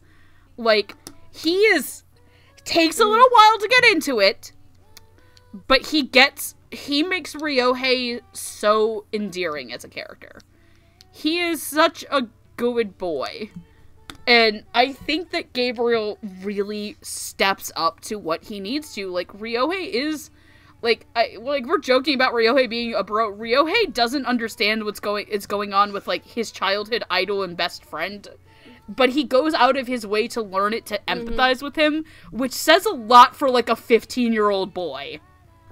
And I think that he does a good job in capturing that aspect. I'm going to hand over the rest of this to Noah because I want to talk about everything else in order. I just wanted to get out how much of a 180 Gabriel gave me on him as an actor. Well, I might as well jump into Gabriel as well, just to keep going off of that, because Ryohei is, like you said, he is the best boy in the show. Like, putting aside any thoughts about the dub performances, he is just the best character in the entire group. He is pure-hearted, devoted to getting better for a particularly selfless reason, and best yet, makes the other characters better just through his virtuosity. So you're going to need someone who can convey that golden retriever innocence really well. Gabriel's portrayal of this is using a higher male voice with a slight rumble in the back to portray the fact that he is a younger high school student, but he's also He big boy. he's like taller too, because he really went through a growth spurt. He's the big boy. But he has a lot of enthusiasm. He's really enthusiastic. Like, from the first time we see him through like every other part of the show where he gets a speaking role, he's like at a consistent 7 out of 10 on the enthusiasm scale, sometimes even higher than that. Gabriel, I'm not sure if this was quite intentional or if this is just his normal speaking pattern, but he gives Ryohei a slight slurred speech that sets him apart from some of the other characters who have cleaner speech patterns. So, which sometimes I don't like. Like, sometimes that gives off a sense of amateurness, but because this character here is meant to be more innocent and, I suppose, less adult than the other ones are, it fits really well with this character. So yeah, what Gabriel did for this one, I did not believe that it was Alba from Dramatical Murder when I first saw it, and I am really glad that he's found his groove as a voice actor. I hope he continues to do well. Now let's, Clint Bickham is probably the most fun and the most memorable of the male characters, just because he is like you said, he is straight Nagisa from Free, and that's not really not really easy to pull off. It's got to be the kind of goofy, moderate tenor that if you're too goofy, you come off as sounding overly cartoonish. And the key thing about his character is that he's also supposed to be very attractive to the girls. Like, he is the one who has a fan club who is always cheering for him because of his youthful enthusiasm. So luckily Clint does balance that out with kind of a prissy voice. He's like got this obvious falsetto when he's speaking that's always giving off this really young, almost idolish kind of personality. And it doesn't really change all that much when he's not around the girls, but there is a bit of a change when he's like in the practicing session. He shifts his personality from being coy with the girls to being upbeat with the guys. So for both of those ends, Clint handles that not too bad. I also do quite like his marhaba way that he calls that off. It apparently means hello in Turkish. It does. But now let's talk about Courtland Johnson, who I'm sorry to say is unconvincing as an actual tough guy, but I'm 93.27% sure that was intentional, because Kaito is not an actual tough guy. He's not actually intimidating. He will not choke a bitch. He is the guy who is trying to compensate for the fact that he is really serious about the sport and does not like others not doing as well as he does. He's the kind of person who has high expectations for himself and expects everyone else to do the same as well. But what Courtland does for him is he, well, first of all, speech pattern-wise, he gives a slight roll at the end of his words that is kind of the stereotypical tough guy voice. I know in one show, I remember Midori Days, the lead character rolled his R's when he was trying to sound tough, and that seems to be kind of a similar archetype that Courtland was going for. But he's, he's still got his softer sides to him, but he never drops the rumble in the, I think it's like in the nose or something. Like there's a rumble there that only tough guys seem to have. But because the character is just really, really not as tough as he wants to seem, Courtland has to balance those out. He has to be both tough looking on the outside while really letting us all know he's just a puppy dog on the inside. So I'm not quite sure. It may just have been difficulty in getting to the character, but of the three we're talking about here, Courtland unfortunately ranks 3rd out of 3 for me. All right, Jet. Okay, I guess I will also start with Gabriel. So, I'm not really familiar with a lot of his other work, which I guess honestly kind of applies to a fair chunk of this cast because I'm not on Sentai dubs that often. But it definitely left a pretty solid impression on me. Unlike a lot of the other cast members here, I enjoyed it pretty much right off the bat, and he made Ryohei sound like a bundle of energy, and I really enjoyed the level of enthusiasm he gave to the character. And in general, Ryohei just felt like a really good guy trying his best to help out an old friend, even though he didn't really know too much about how to actually deal with target panic. And I thought his determination to help out Minato was kind of nice. And, much like with Courtland Johnson's Kaito, Gabriel made Ryohei feel like the kind of guy who just wears his heart on his sleeve and is an all-around just a very likable dude. Moving on to Clint Bickham. Clint Bickham in general is pretty consistent, and I'd say that was more or less the same case here. I felt like he had a little bit of trouble finding the exact level of softness he wanted to go for the first couple of lines, but he found his groove pretty quickly, and he did a good job of making it now sound like a pretty laid-back dude who just kind of maybe typically goes with the flow a little bit, while still being pretty energetic and excitable. And it was kind of fun seeing him play off of some of the other guys in the main group. In particular, it was really nice seeing how he played off of Courtland Johnson's Kaito, since Clint's very soft and relaxed tone and contrast to Courtland's gruffness made their interactions sound really entertaining. And you can tell why these two characters were friends, even if they were pretty much total opposites. Speaking of which, the moment that probably sold me on Clint's performance the most here was definitely that moment where Nana kind of admits that the reason he got into Kudo to begin with was because he really wanted to support Kaito. And that he just kind of wants to be there for him, since Kaito is kind of an awkward guy, and I thought that was pretty nice, and it's definitely the most serious we've seen it now about basically anything, and I thought Clint did a really good job of slowing that moment, and it was kind of sweet. And moving on to Courtland Johnson as Kaito, I will admit that out of the entire main cast, this is the one I had a harder time getting behind for a good while. Like with Misaki and the Weasley twins, Cortland Johnson's I can't get over it. I'm sorry. Look, if you don't want to be compared to the Weasley twins, don't make your twins redheads. It's just that simple. Okay, so like with Misaki and the twins, Cortland Johnson's voice felt like a little too deep here, even though the character was clearly supposed to be kind of a gruff dude. And in addition to maybe sounding like a little bit stiff, it also kind of sounded a little not like an actual teenager, so it threw me off in the first few episodes. However, as the show went on and we got to spend more time with Kaito, Cortland's performance gradually became a little bit more nuanced, and he was able to emote well enough that I could feel the character's sincerity beneath Kaito's generally gruff behavior, and how he's got a lot more passion and earnestness about his goals than his appearance would kind of generally suggest. And by the end of the show, he kind of becomes the heart of the group, and in a weird way, he kind of reminded me of Kuwabara from Yu Yu Hakusho, both in terms of being a meathead. Okay, both in terms of being like the meathead who's ultimately kind of the most emotional person in the group, and also in terms of having a voice that really doesn't seem like it should belong to a high schooler, but kind of works out in the end. And while I can't say that Cortland's performance was quite as endearing to me as Chris Savage Kuwabara was, like, episode 1 of Yu Yu Hakusho makes me cry almost every time for a reason. He definitely improved the most out of the entire cast for me, and I went from being turned off from him in the beginning to wanting to hear him in more things, so to Cortland Johnson, I say good job. Alright. Neat.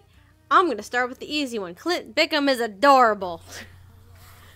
He is adorable. And he has a lot of energy and pep to him. And he's like, guys, we can do it. Let's do this thing. And he's so cute and adorable. And I love every second of it. But similar to like what Jet was kind of saying about it too, he does have his moments where he kind of loses that a little bit. But mostly to explain like his motivations and things like that. I know Jet brought up explaining why he joined Keto in the first place. I have to bring up, remember how Nanao talked about the hat he got from Kaito as a present and what it really meant to him? I love that scene for Clint Bickham because he was just like explaining, yeah, he got me this hat because he knew that I really liked this. What was it? I think it was like a sports team or something. It's baseball. It was a baseball team or something. Yes. It's like he knew I really liked it even though he doesn't know anything about baseball. And I cherish it still the same way. And it was a really nice scene, and I really like that. But Nanao, very peppy, very adorable. Love it. I am going to agree on all counts with, I'm going to agree on all counts with Cortland Johnson. Because I've never heard of this individual before in my life. Really? No, I have not. And, because of that, I'm also in agreement with Jet that he was the one that I had the biggest adjustment period to. Mostly because I never heard of him before in my life, but also because considering the character, it was a little bit rough to start with. However, after a few episodes, and kind of understanding the dynamic of the casting and the performances and the personalities of these characters, and getting to know a little bit more about Kaito in general. Because if in terms of character development, I would say it would be in terms of the boys. Minato, Seiya, and then Kaito. In terms of development. Kaito would be third among the 5 main boys here. So the more I got to learn about Kaito and his story and his personality, the more I got into his performance. And I ended up enjoying it by the end. What the fuck?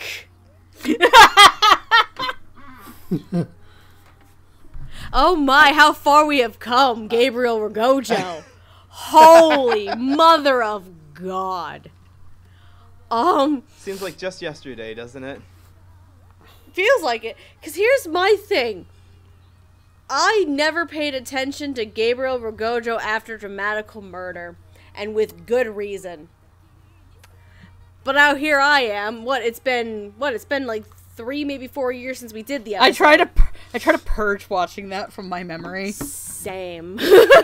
That's a lie. I made a bunch of people. No, wait. We made a bunch of people watch the OVA last year because we all got the voice of Rohan wrong in JoJo's, including your boyfriend, and it was hysterical.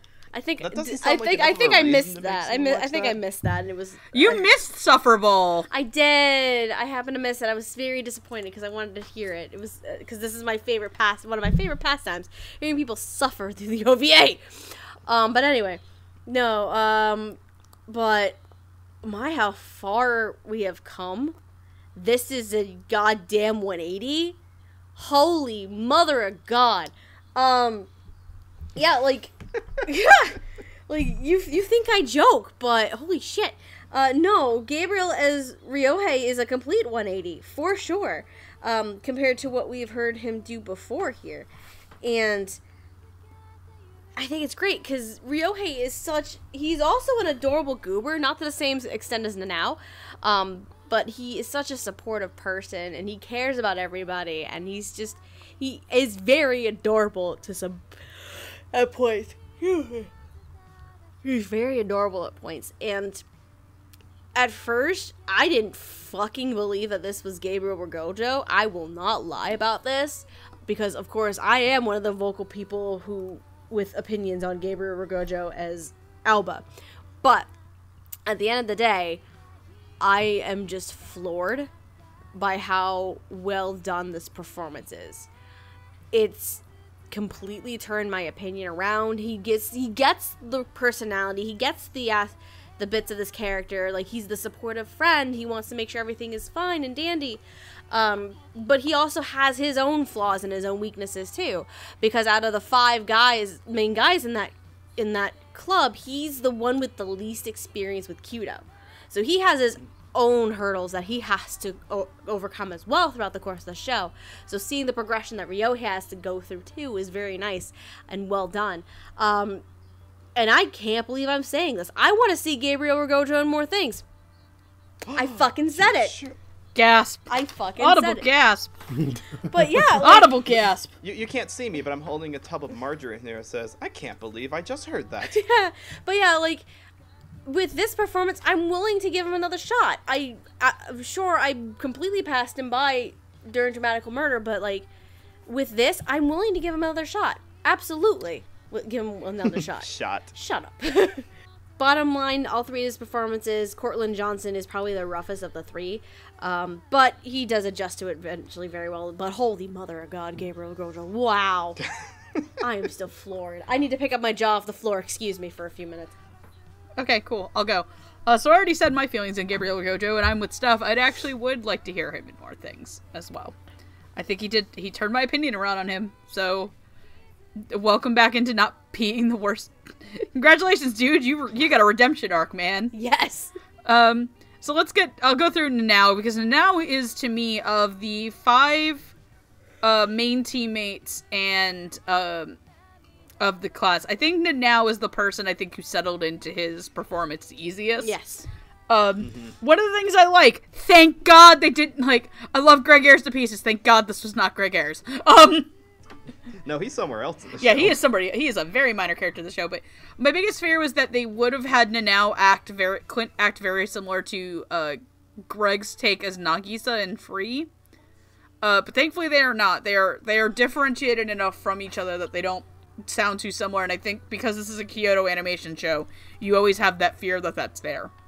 I think what I really like about it is that I think he kind of has, that annoying, slightly older brother vibe towards Kaito. A little bit. Because they are cousins. They are each other's cousins. That's why they know each other so well. And I think that Nanao is also kind of the most level-headed member of the 5. He is very much they say is the brains of the operation, but it is very clear that Nanao is the spine. Yes. He's the backbone. Nanao is the only one holding it all together. Mm-hmm. He is kind of the most well-adjusted of them all, despite having girls coming out the wazoo at him. Especially from having girls coming out all over him. I think one of my favorite moments in that is when Ryohei is like, "Are you bragging to me, bro?" And because he's like, oh, thank God you came. I was getting swarmed by girls. And Ryohei's like, dude, the fuck. So I think Clint does things I really genuinely like about Clint Bickham. I've gone on multiple times on Sentai episodes about how much I fucking love Clint Bickham in things. Clint Bickham is one of my favorite actors at Sentai for a reason. So let's talk about Courtland Johnson as Kaito. I do think that he takes the longest of the main five to settle into his role. However, once he settles in, I genuinely really, really like it. The way he plays Kaito, you can tell that he was 100% invested in doing the show. Mm-hmm. So much so that the gentleman follows me on Twitter. He follows me on Twitter, and I had mentioned that I got really emotional to this show, and he actually said he got really emotional when they found out about Masaki being in the car accident. Yes. Like, he got really teared up for that. And it shows, because, like, he gets... I think Noah really nailed his character, which is, this is a guy who acts tough and gruff and, like, stuff, because this is the only way his brain knows how to function. Like, he's a Kyudo brain. Like, that's actually really funny, is that's the parallel between him and Minato, is that they are basically the same person. Kaito is just a lot more aggressive about it. I half expected him to say something like, there's no crying in Kyudo. Kaito is a guy that, like, literally he does things because he cares about people, but he's also very dumb. He's also very dumb and passionate. And I think out of all the characters, Kaito is the character I would be out of everybody, and it's very apparent. So he is Kuwabara. He is Kuwabara. He is Kuwabara. He's as somebody who is also very passionate and very driven towards, like, one specific thing, and if you're not keeping up the way I am, I get kind of upset. It's a performance that I relate to, and I think he does capture that really well, because I have 100% been fucking Kaito. Like, I have 100% been Archery Bakugo.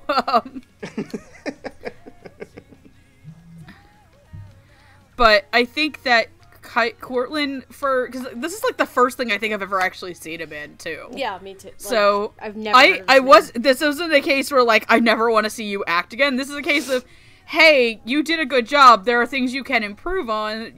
There are things you can improve on. Keep at it, because I want to see you do more things. And one day you too can be a person in our next segment. One day you too could pull a Steph and be like, I want Scott Gibbs in more dramatic roles. Yes. But I really liked his Kaito. Like, I wouldn't say he's my favorite of the main characters, because I think we're about to get to my favorite performance, because it's also my favorite character.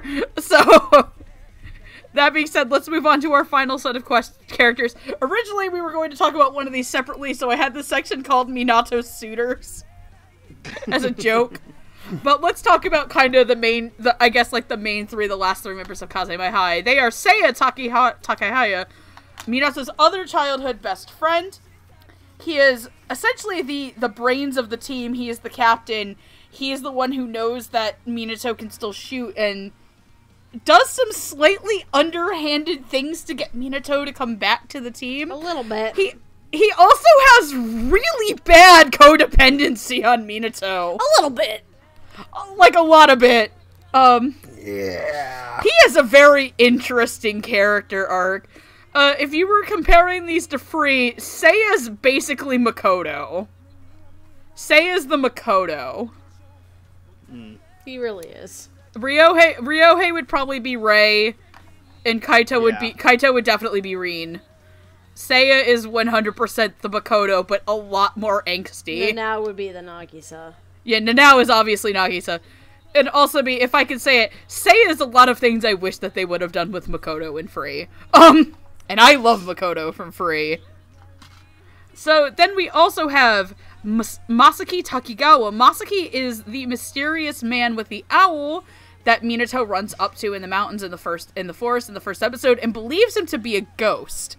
Turns out he's not a ghost, but he's haunted by his relationship with his grandfather, who was his Kyudo teacher.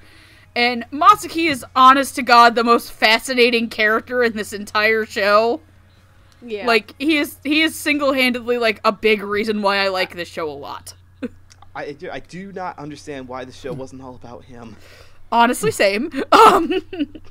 Honestly, same, but But who is the show actually about? The show is actually about Minato Maruyama, a 15-year-old boy who lost his mother in a horrific car accident to the point that I think they said he was in the hospital for 10 days. Something like I don't know that. exactly how. He was in the hospital. His mother perished in the accident. His mother straight up passed away. Yes. He has a massive scar on his stomach from it. And he eventually develops target panic because of reasons, but he gets over it by the end in a really, actually beautifully triumphant moment. But playing these characters, playing Seiya Takahaya is Gareth West, playing Masaki Takigawa is Joe Daniels, and playing Minato Maruyama is Bryson Vegas. Gareth West, you'll know his characters such as Akihiro Tsukuba in Chihaya Furu, Yasuda in Haven't You Heard I'm Sakamoto, and Itsu Takeda in Haikyuu. Joe Daniels will know his characters such as Yosuke Asami in Devil's Line, Monota Suzuki in Chihaya Furu, and Wakatoshi Ishijima in Haikyuu. Bryson Vegas will know his characters such as Shoyo Hinata in Haikyuu, Bell in Danmachi, and Kenichi Yoshi in Devil's Line. Also being, yes, the main two rivals in this show are played by the two main leads in Haikyuu. You can all make your jokes. Oh, fuck. I Didn't think of that. Ah, shit. That is for you two. Sorry, Jet, have you seen the show yet? Haikyuu. Haikyuu? I have seen the show, not the dub. Ah, okay. Yeah, Minato and Shu are Kageyama and Hinata. That's a fun casting gag. Anyway, Noah, go ahead. All right, yeah, this is gonna be a part where we really get into the nitty gritty about what makes what drives a show. Let's talk about Seiya first, because at the first offset, I almost got the sense that maybe he was British, because the way that Gareth speaks, he's got this light, feathery, and older timbre to him, sort of like he was trying to emulate someone who was from another country. I think it was more. It wasn't so much to give a sense that he was foreign. It was more of I'm older feeling and wiser than my juvenile high school students are, which we find out is almost a bit of a facade, because about halfway through the show we find out that his composed put togetherness is entirely dependent upon Minato continuously being around. Codependence. Toxic codependence is a good way to describe that.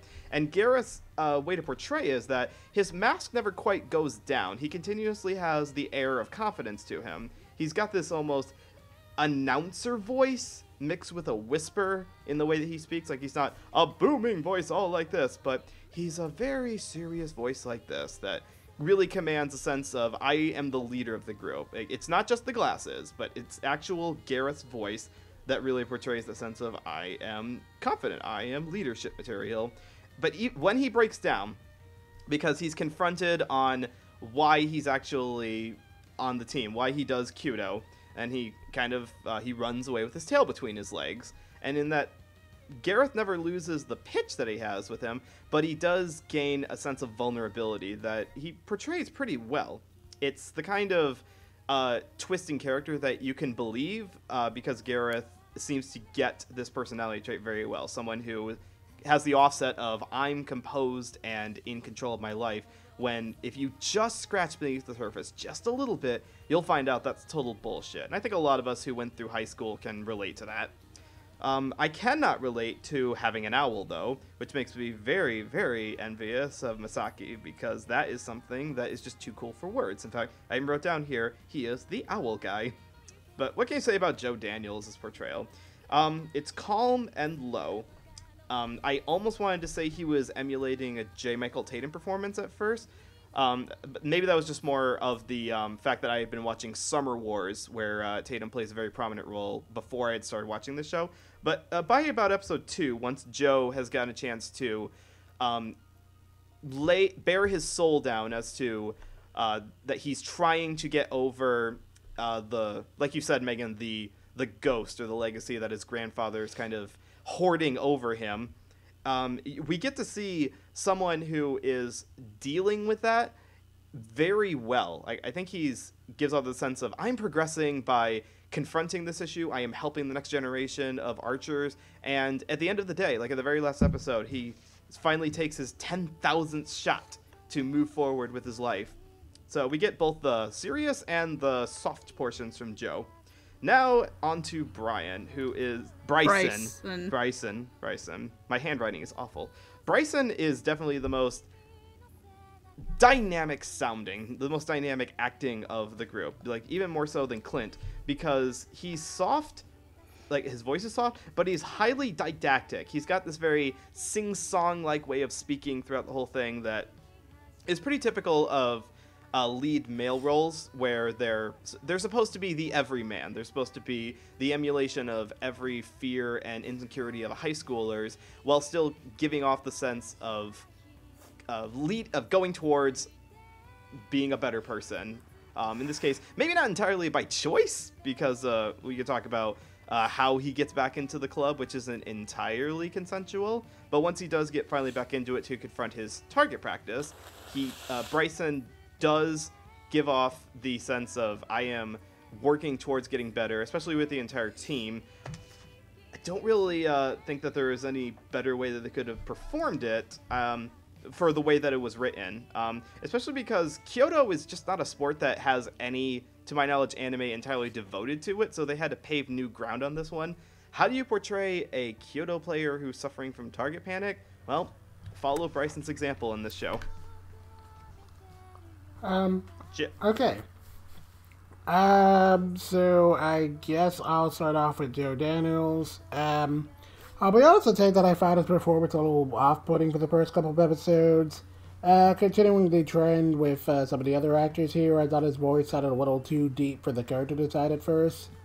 And his acting was a little stiff to me in the beginning, since it felt like he was having a bit of a rough time getting into character. But once he did, I found his performance to be fairly consistent. And I will say that I liked his calm sense of confidence in his voice, and it helped with his attempts to come off as, a very cool and wise instructor, and, very down-to-earth, and I thought that was pretty nice. But of course, as we learned over the course of the show, he's not as down-to-earth as he wants you to think he is, and his feelings towards Kyoto are mostly based on resentment. And as we learn more about Misaki's history with his grandfather, we see that confident tone kind of break a little bit. And Joe manages to soften up his tournament during some of those moments of reflection. And those are definitely the moments where he kind of shined the most. I don't think he was able to emote maybe quite as much as the role probably required, but I found his performance gradually improve as the show went on. And especially during some of the later episodes, again, when we really get to see him dive more into that resentment. And definitely the sense of calm and relief he felt at the end when he was finally taking that 10,000 shot. I thought that was really nice. And, by the end of the show, I was definitely interested in seeing what else Joe might have to offer in other shows, so I guess that's as good as an endorsement as any. Moving on to Gareth West, which was probably my favorite performance in the show. He's another actor whose work I wasn't really all that familiar with, but I was really impressed by just how much he was able to nail the character pretty much right away. He does a great job of giving Seiya a very soft and supportive tone, and unlike Clint Dickinson now, which has kind of a little bit of spunk to it, Gareth makes Seiya sound very reserved and put together while also having one of the most distinctive voices of the whole cast. And I also really dug a lot of his interactions with the other characters and how he maintains, the very serious leader attitude around Kaito, Ryohei, and Nao. And how he's generally just kind of more relaxed around Minato, and, the kind of quiet snark he gives off whenever he's around Misaki, since he clearly doesn't like the guy that much. But great as all those bits were, though, what really impressed me was how he handled, say, his mini-arc, where he kind of starts to question his attachment to Kyoto, and we learn more about his kind of codependence on Minato.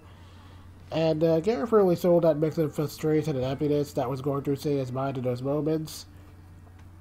And I also kind of got the impression that Seiya's attachment to Minato, my bad, might have also partially been out of guilt because he might have felt like a little bit responsible for what happened to Minato's mom, because... Oh no, it's not subtext, it's full text that he does.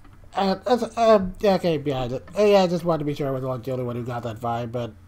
Oh no, like, that is very clearly the reason why he does what he does. Okay. Yeah. So I definitely felt like those choices of guilt and Garrett's performance. And it really helped to sell me on it. And for someone whose work I was very unfamiliar with going in, this was a really great first impression, and I really want to see a lot more of him in the future because this was definitely my favorite performance in the dub. And then lastly, for Bryson Vegas as Minato, Bryson Vegas, I pretty much enjoyed him in pretty much everything I've read him in so far, and this show was definitely no exception. Minato was a character who's dealing with quite a lot between, the loss of his mother and his ongoing issue with target panic, and Bryson does a good job of selling his character arc. And when we first introduced Minato, he's pretty quiet while, he's not, socially reserved or anything. He doesn't seem to have, a whole ton of confidence left in himself, and Bryson's sort of voice generally reflects that, as he makes Minato sound very kind of uneasy and troubled for those first few episodes. But as the show goes on, and Minato spends more time with both the other team members and Misaki, he starts to, overcome some of those doubts, and Bryson's performance becomes a little more steady and confident. And by the end of the show, he kind of goes from being seen as the weak link of the group to the one who kind of helps to pull them all together in the end. And while he never quite breaks away from being quiet, I did walk away from the series feeling like his development here was pretty well earned. And it was all largely due in part to Bryson's performance, as he pretty much hit every beat he needed to. That said, while I like Minato, I will say that on the whole, his arc kind of felt like maybe a little short for me as far as being a protagonist goes. There wasn't anything particularly wrong with his character arc, and I do appreciate that they didn't wait till the very end of the show for him to get over his target panic, but I felt like once he did, there kind of wasn't a whole ton for him left to do. And the finale with him pulling the team together felt more like typical shonen sports stuff than, kind of life-changing growth, which I was sort of expecting. I guess I felt like I would have maybe liked things a little bit more if the loss of his mother was given a little more focus, but for what it is, I thought his arc was fine, and again, Bryson's performance did a really good job and kind of endearing Minato as a character to me. So, nitpicks aside, Bryson did an excellent job here, and while he wasn't like a standout for me, he definitely brought one of the most consistent performances to this dub, and it was really good stuff. Cool. So it's kind of amusing when Noah said that Joe Daniels kind of reminded him of a J. Michael Tatum kind of character. I was thinking Ian Sinclair. That's straight up where I was thinking. Too. So that's kind of funny. But talking a little bit about Joe Daniels, because obviously I don't know who Joe Daniels is. This is my first time hearing this person. I'm hearing a lot of people here for the first time today. It's interesting how this goes. Welcome to the miseducation of Lilac. Look here. This is how my life works. Shut up. But aside from Joe Daniels kind of sounding like Ian Sinclair, which is a very interesting comparison to make, to the point where I almost thought it was actually Ian Sinclair using a pseudonym since he has done Sentai shows before, but then I came to the realization, no, he would just say it's him. Anyway, so... He'd be funny and just write it backwards. God damn it. But anyway, I do agree that it took a little bit for me to get into Joe Daniels' performance. I think the first initial episode where we're introduced to the character, that was where the transition point was, because I think because he's introduced episode 1, episode 2-ish, I believe. The very tail end of episode 1, but we get a bit more at the start of episode 2. And I feel like episode 3 is where he really kind of comes in for the first time. For sure. Yes. But sure. I think after the initial introduction, episode 2, where we really solidly get him in there, every time after that, he gets it actually flows rather well. Because I found Joe to be both kind of a mellow performance, kind of soothing in a way, but it was also, because the character himself, he does have little secrets throughout the show, so I kind of sense a little bit of a mischievous vibe off of him too, like a mystery, a question mark kind of vibe off of him. So I do like what was going on with Joe Daniels' performance, and he was a very interesting dynamic among these 5 teenage boys and these adult men. He was definitely an interesting and make for a different dynamic within the casting and the group. Gareth West. The only other role that I'm very, very familiar with Gareth West is, of course, Haikyuu, where he is this, like... He's like the puppy dog teacher. He's the puppy dog teacher, and I love the puppy dog teacher. So here, he really got a character that has more depth to him in Seiya, I feel. And he really got to sink his teeth into this one. Because Gareth was, wow, what I fucking write here? Steph can read. I can read. Gareth West is, he's constantly showing, like, for me, he's definitely showing a completely different side of his acting chops. He was soft-spoken, yet very determined. He takes on the leadership role, and he has, like, a dignity and a grace about him, which really works for the character. But then later on down the line, once we get the mini arc where Seiya becomes a very prominent character, and we contend with his codependency issues, we contend with his actual, like, love of Kyudo, and if he actually does like it, we contend with his disgust for Masaki. It's very, like, there's a lot going on there. And it becomes very complicated for Seiya very quickly. And I think Gareth handles that all in stride. It ends up being a very mature yet troubled side of the character. And I loved every bit of that mini arc. So in terms of Gareth West, I am in full agreement with Jet. This is my actual favorite performance in the dub. Like, hands down. Because he just really impressed me with all these complexities that Seiya has. He's able to just bring them full force. And then as for Bryson, I also love Bryson. He's adorable. I have not had a bad thing about Bryson ever, and I want to keep it that way. Bryson, Minato, he's a very kind-hearted yet like a gentle soul in a way. Yet he's also kind of troubled with his trigger panic, and basically because the main thing for him is with his trigger panic, he also kind of lost a part of himself. So the big character arc for Bryson and as Minato is he's basically finding that confidence again. We're trying to regain himself in a way, but no, he's trying to basically find himself again as a person and his confidence with his target panic. And it's a very interesting, captivating arc, and he has a lot of heart to him. And Bryson does a fantastic job with this character, and he has an interesting dynamic too. I think my favorite interactions, though, when it comes to Bryce, is Minato's interactions with Kaito. Because at first, Kaito hates the ever-loving shit out of him. But then you realize that they're basically almost the same person. That they aren't exactly able to express themselves that well. And they are very awkward little dorks. So having those interactions between the two and seeing that relationship kind of grow into a really good friendship, because at the end, before the last match, there's the bit where they're arguing about shit, and all of a sudden Minato just calls Kaito by his actual first name for the first time in the show, and Kaito just gets pissed. He's like, don't call me by that, da-da-da-da-da. And he's like, listen here. Minato just, like, finally takes a stand. He's like, listen here. Minato finally gets a spine. Yes. And it's like, and then everybody listens, like, oh shit. So it actually ends up coming full circle where he finally just takes control and takes command of the situation. So there's a lot of complexities in Bryson's character of Minato as well.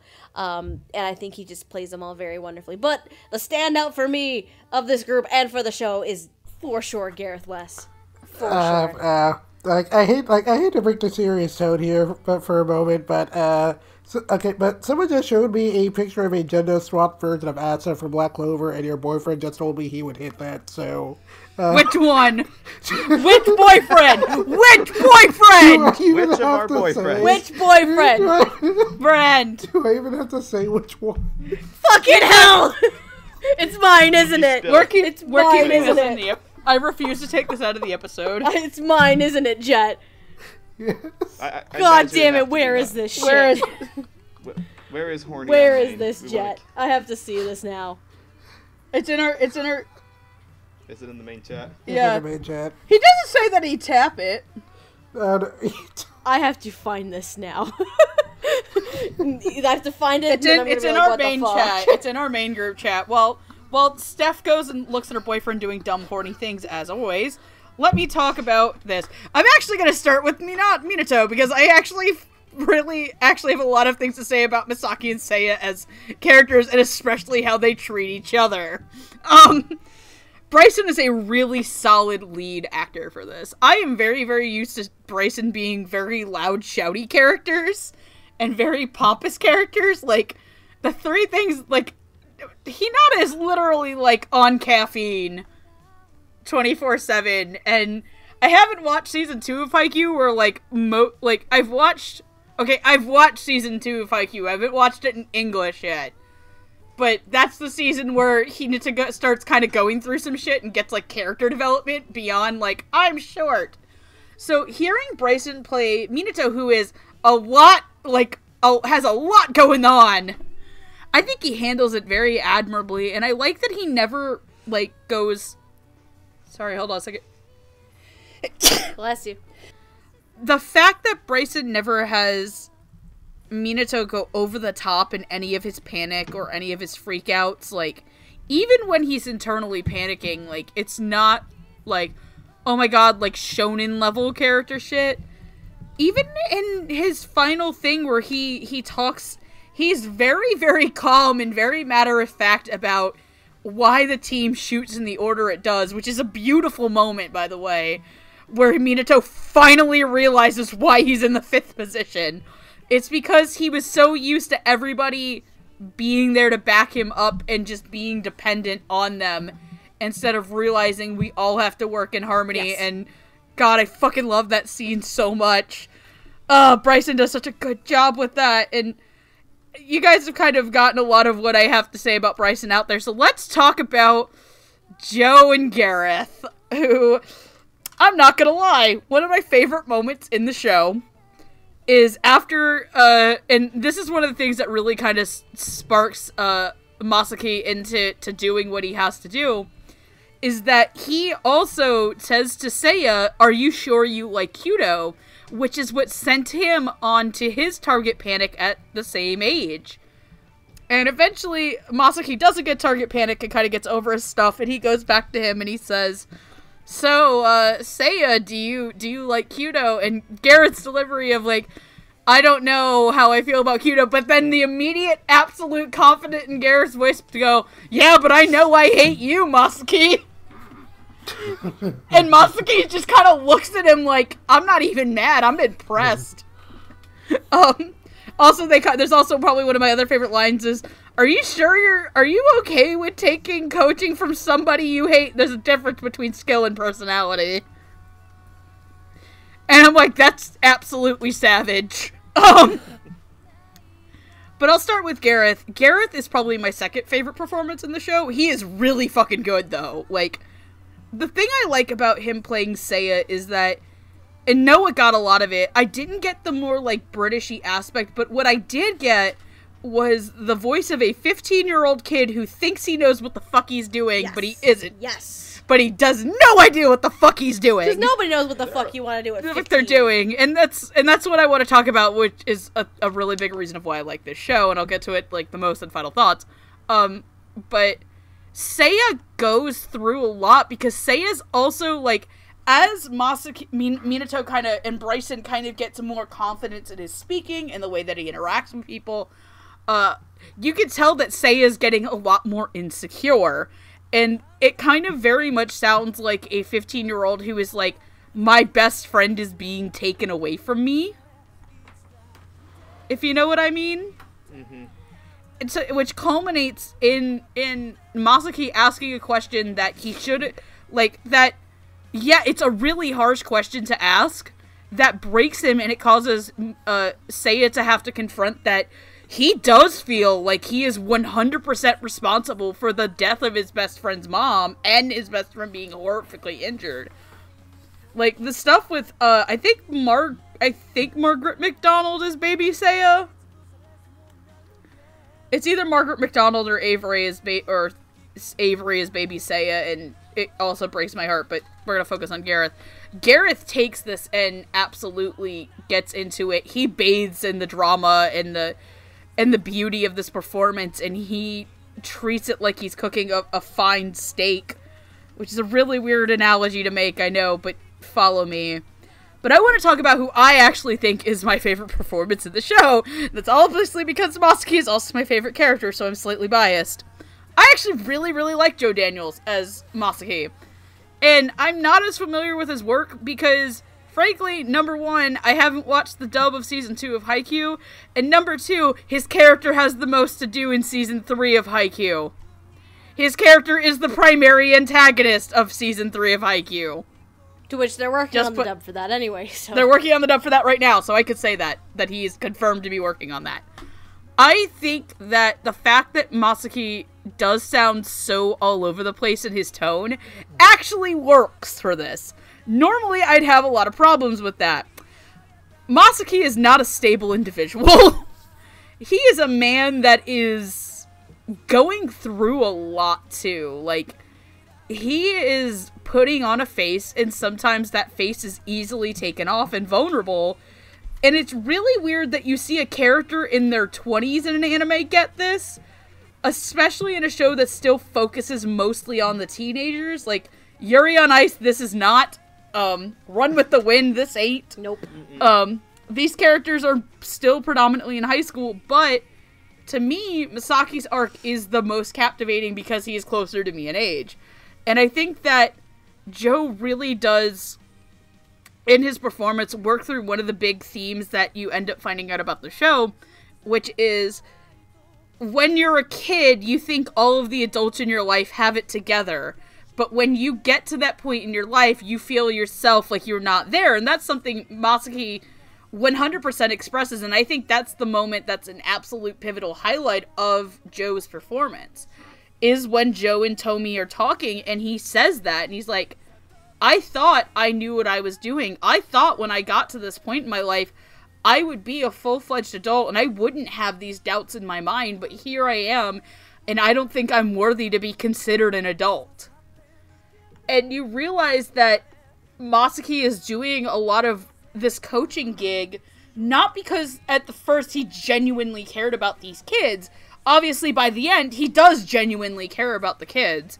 But that he's doing it out of his own toxic self-assurance.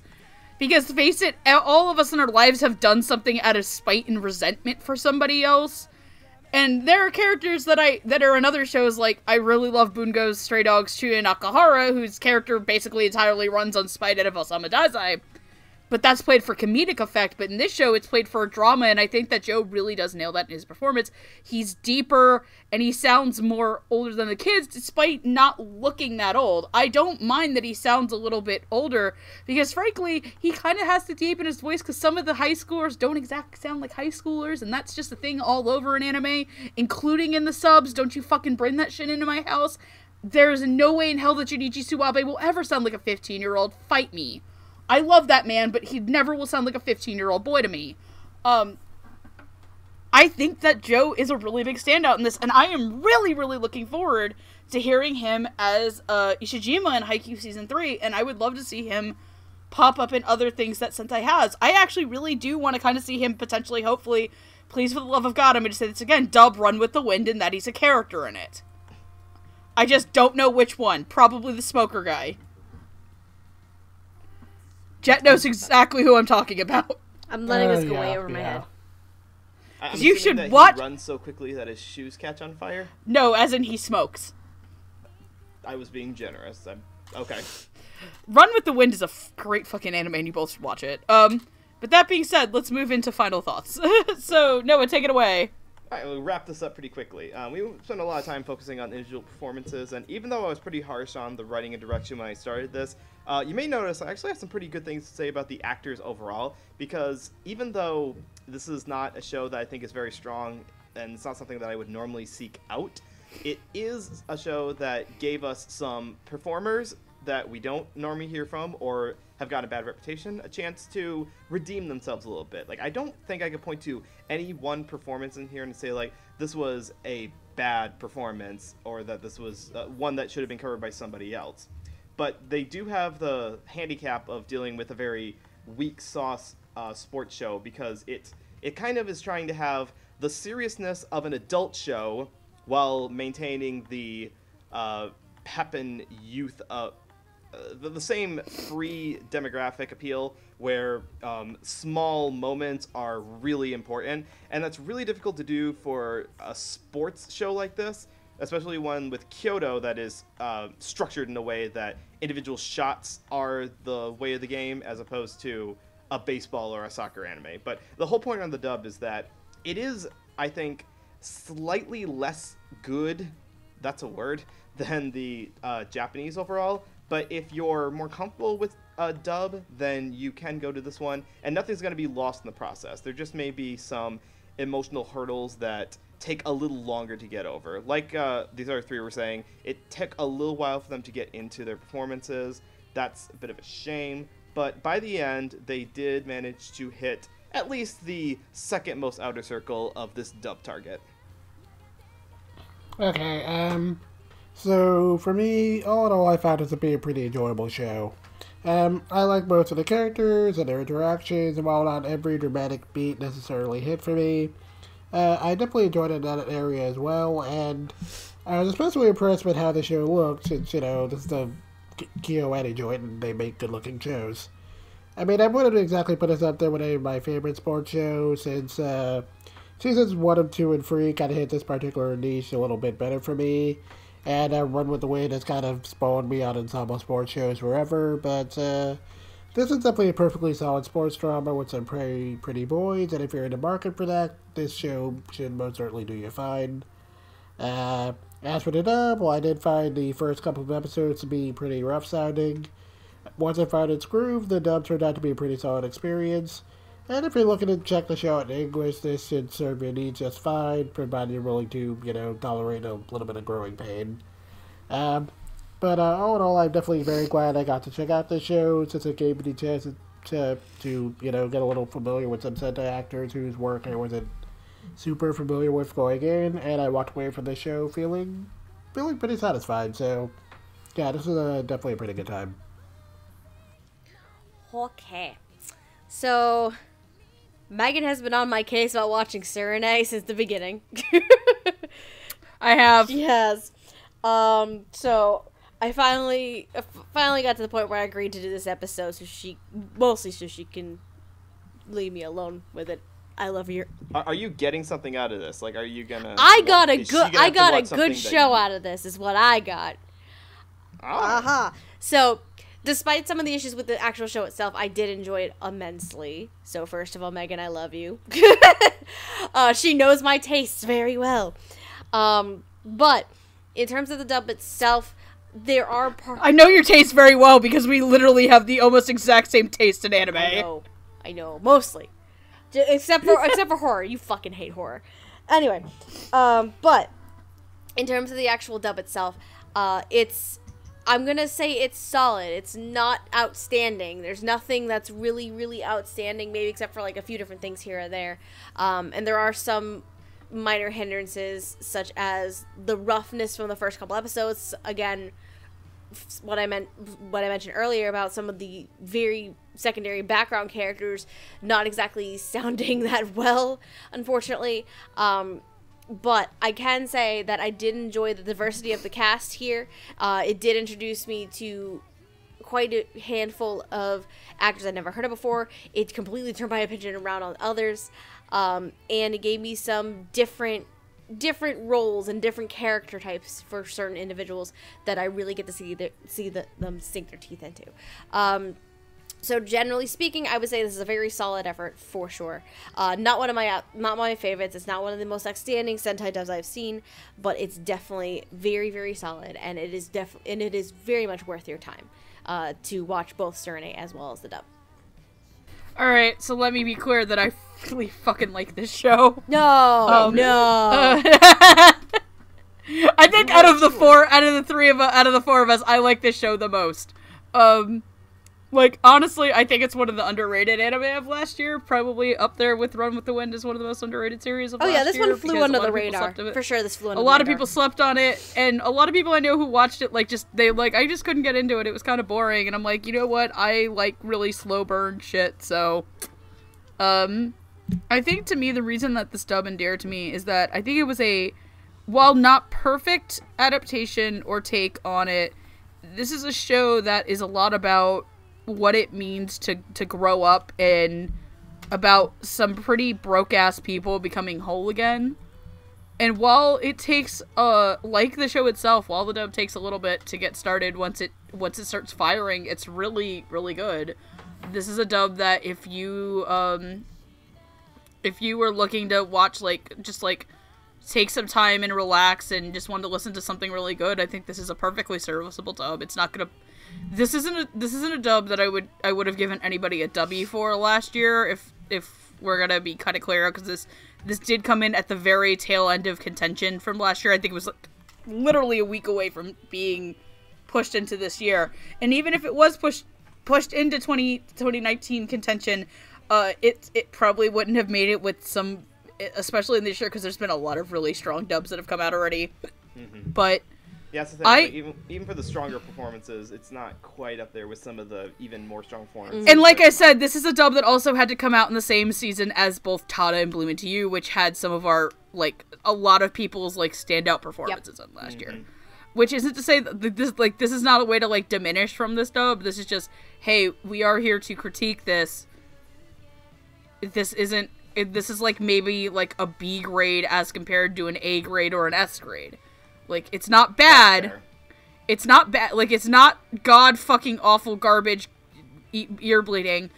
But at the same time, it is also, some people would say it's held back by its material. I don't think this is a dub that's held back by its material, a ton. There are some characters who might be, but I think, the core cast isn't held back by the material.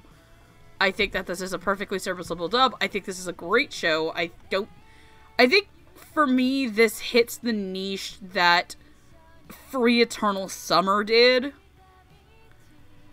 And like I said, there are some aspects of it that I like a little bit more than Free Eternal Summer. I think that Seiya's arc is a lot more compelling than Makoto's arc, and I love Makoto. I think, though the things I think about Makoto's arc that kind of are similar to Seiya are in High Speed, which I haven't watched yet, and I've been told... But my thoughts on how I feel about the dub of Frey means I'm not watching the dub of that movie. I'm watching the sub. But that being said, if you would like to watch Tsurune, you can watch the sub on both Crunchyroll and HIDIVE, but the dub is exclusive to HIDIVE. If you would like to watch the dubcast, as of this time, it does not have a home release from Sentai Filmworks. If you would like to follow us, we are the Dub Talk Podcast. You can follow us at Dub Talk Podcast on Twitter, YouTube, Twitch, Tumblr, wherever the fuck else we are. We have a Ko-fi. You can buy Ko-fis from us in the description below. Speaking of broke-ass individuals. You forgot one other thing. We have a code for HIDIVE. We do have a code from HIDIVE. I just forget what it is. So if you are interested in catching the show on HIDIVE, we do have a code, DubTalk 18 or 2018, one of the two. And what it does for you, and this is for new and existing members, it gets you 50% off of 1 month of your HIDIVE subscription. Yes. Now, if you would like to follow us, everybody introduce yourself super quickly. My name is Noah Clue. I have a Twitter, which is @NoahClue. Post discussions about animation around the world, and I mean all around the world, even other planets if we can find them. And I also have a YouTube channel, which is Journey Traveler, to be updated after I have my kid, because in about a week after this episode goes up, I will be a dad for the third time. Congratulations. Congratulations. Congratulations, baby, who we don't know the name of. I'll tell you once we finalized it, because as of a couple of weeks before he's being born, we still haven't finalized it. Oh, whoops. I think I know what it is, but I'll hold off until later. Anyways, Jet. Okay, I am Jet Zero Infinity. You can follow me on Twitter @DivineNega, where I will usually be posting about anime or cartoons or what have you. I also have a blog, Animation Infinity, where I will occasionally write things. My name is Stephanie and or Lilac, whichever you prefer. My Twitter is at Lilac Anime Review, with review being spelled REVUE. And I also have a blog that I need to go back to updating because work is a pain in the butt. It's lifeandtimesotaku.wordpress.com. Cool, and if you want to follow me, I'm QueerHero2 on Twitter. You can follow me at QueerHero2, or I'm Megan. I shitpost on a daily basis. With that being said, I think we are all out of arrows that we've shot into Noah's corpse. Why does it hurt so much? It's your own fault. All right, everybody, say goodnight. Good night, everybody. Good night. And otaku... Dying anyway, and otaku on, my friends. Bye-bye. Bye. Bye. I don't know how to say goodbye in Turkish. God damn it. 肝臓で切れない日々の果てあの人をどう聞こめるかいつだって怖くて不安ですなくしたくない